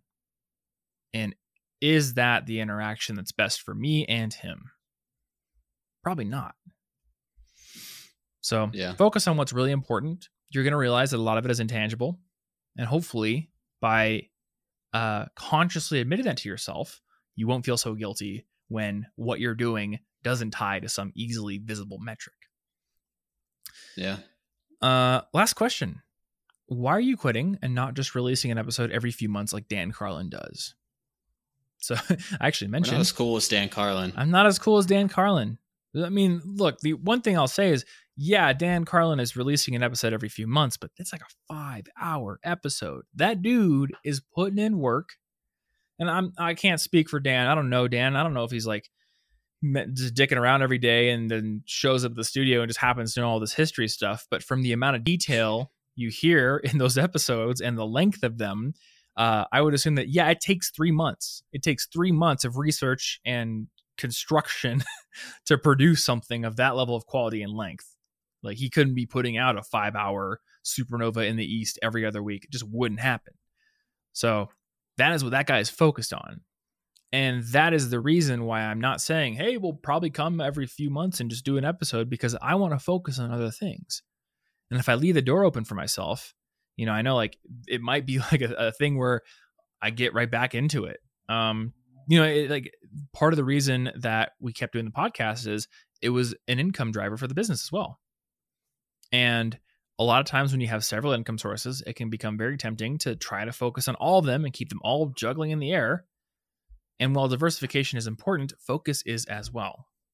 And what I want to achieve is more consistency, better content on the main channel. And I just don't think I can do that if I'm trying to juggle other things. So it's not even necessarily the recording. It's the mental weight of the obligation and the research and many more hours go into this than just the part where we're talking. Yeah. And also so I think this has been a good episode, but when it's every other week, we just kind of get to the point where we're like, well, have we done anything recently that is worth talking about on an advice podcast? Yeah. Haven't had enough chance to I've been saying I've been working on a song for 3 episodes now, and I haven't had a time to do it yet. Yeah, which I guess this would be an answer for that. Just do it every few months or something. But I don't know. I think that if we do that kind of thing, then it makes more sense to put it on the main channel anyway. Yeah. So I just don't think there's a huge reason to be I do this podcast still. It feels like like saying, hey, it's ended is the right thing to do, but we can still talk. We can still make things together, just, in a different format or on a different show. Or maybe at some point we're like, okay, we want to do a show on, I don't want to commit to anything here, but like say we want to do a show on personal finance or something. That would be a new thing, new venture, new area of focus. And there's direction there. And I think that's the main thing I want is direction. So, yeah. Those are all the questions. We got through all of them. At least all the ones that I was able to find on that tweet when I copied them over this morning. So, hey, we're still on Twitter. I'm still Tom Frankly, and Martin is still Yo Martholomew. So, I'll answer questions on Twitter. I'm actually pretty active on Twitter. Maybe that's not very productive, but I do tend to answer questions on Twitter when I get a chance. Look to our other things: Twitter, Instagram, YouTube, wherever else things might exist. Yeah. So if we talk more and put it somewhere, you'll find out. Yeah, you will find it. Main thing I want to say is thank you so much for hanging out with us. Some of you for literally 8.5 years. It's been a wild ride. Learned a lot. Would recommend starting a podcast for fun. Wouldn't recommend doing it if you just think it's going to be like an income source or business, but man, I've learned a lot from doing this. We've spent a lot of time talking. It's been a great way for us to talk as you've moved. And hey, I'm coming to visit you next month, so that's pretty cool. Yes, indeed. This absolutely helped with my public speaking skills. It helped with a lot of other things. So it's been a great experience. I do feel like a way better speaker. I was so nervous the first time we did video too. Oh, yeah.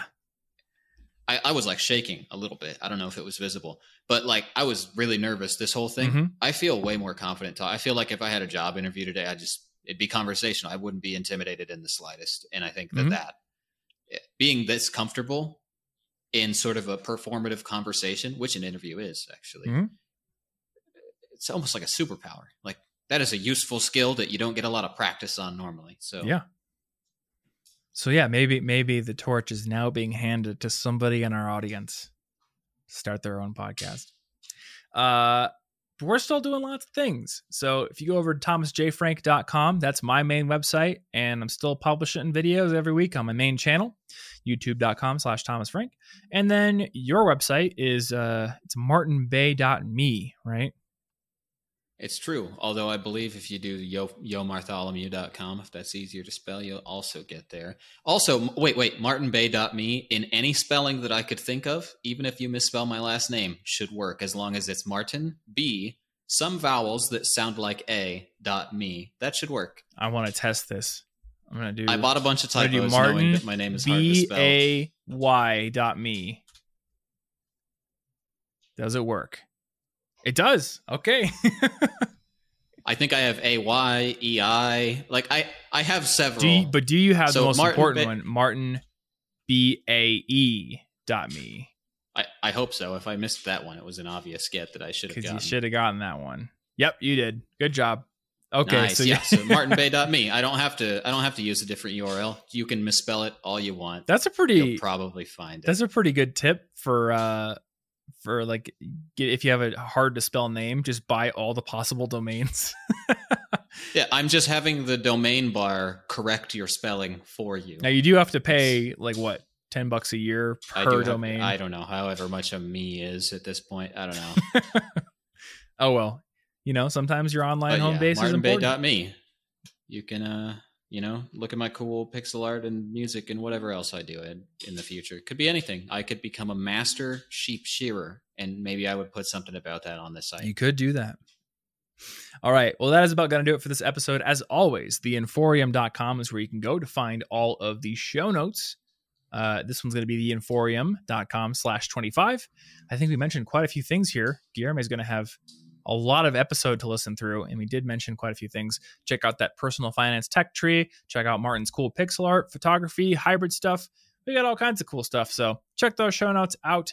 And hey, if you're new to the show, or if you've only been listening for a little while, there are a heck of a lot of episodes that we're very proud of from the history. So maybe start it over. If you want Martin to be on the show consistently, start it from around episode 100 or so.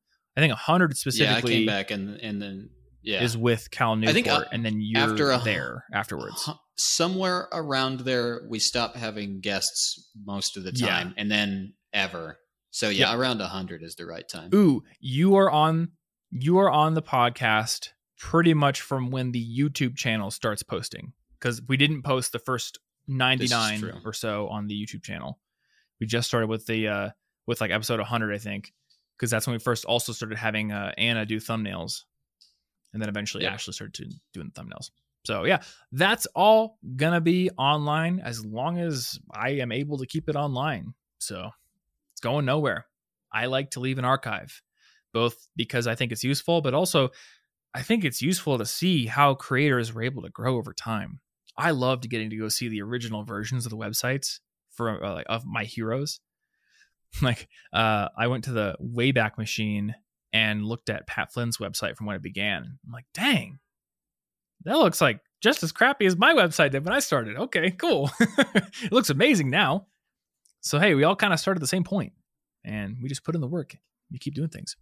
So anyway, thanks as always for hanging out with us, and we'll continue to hang out over on the YouTube channel, on Twitter, on all kinds of other platforms. And thanks for being a listener of this show. It's been an awesome 8 years, and we will see you later on. Oh yeah, stay cute.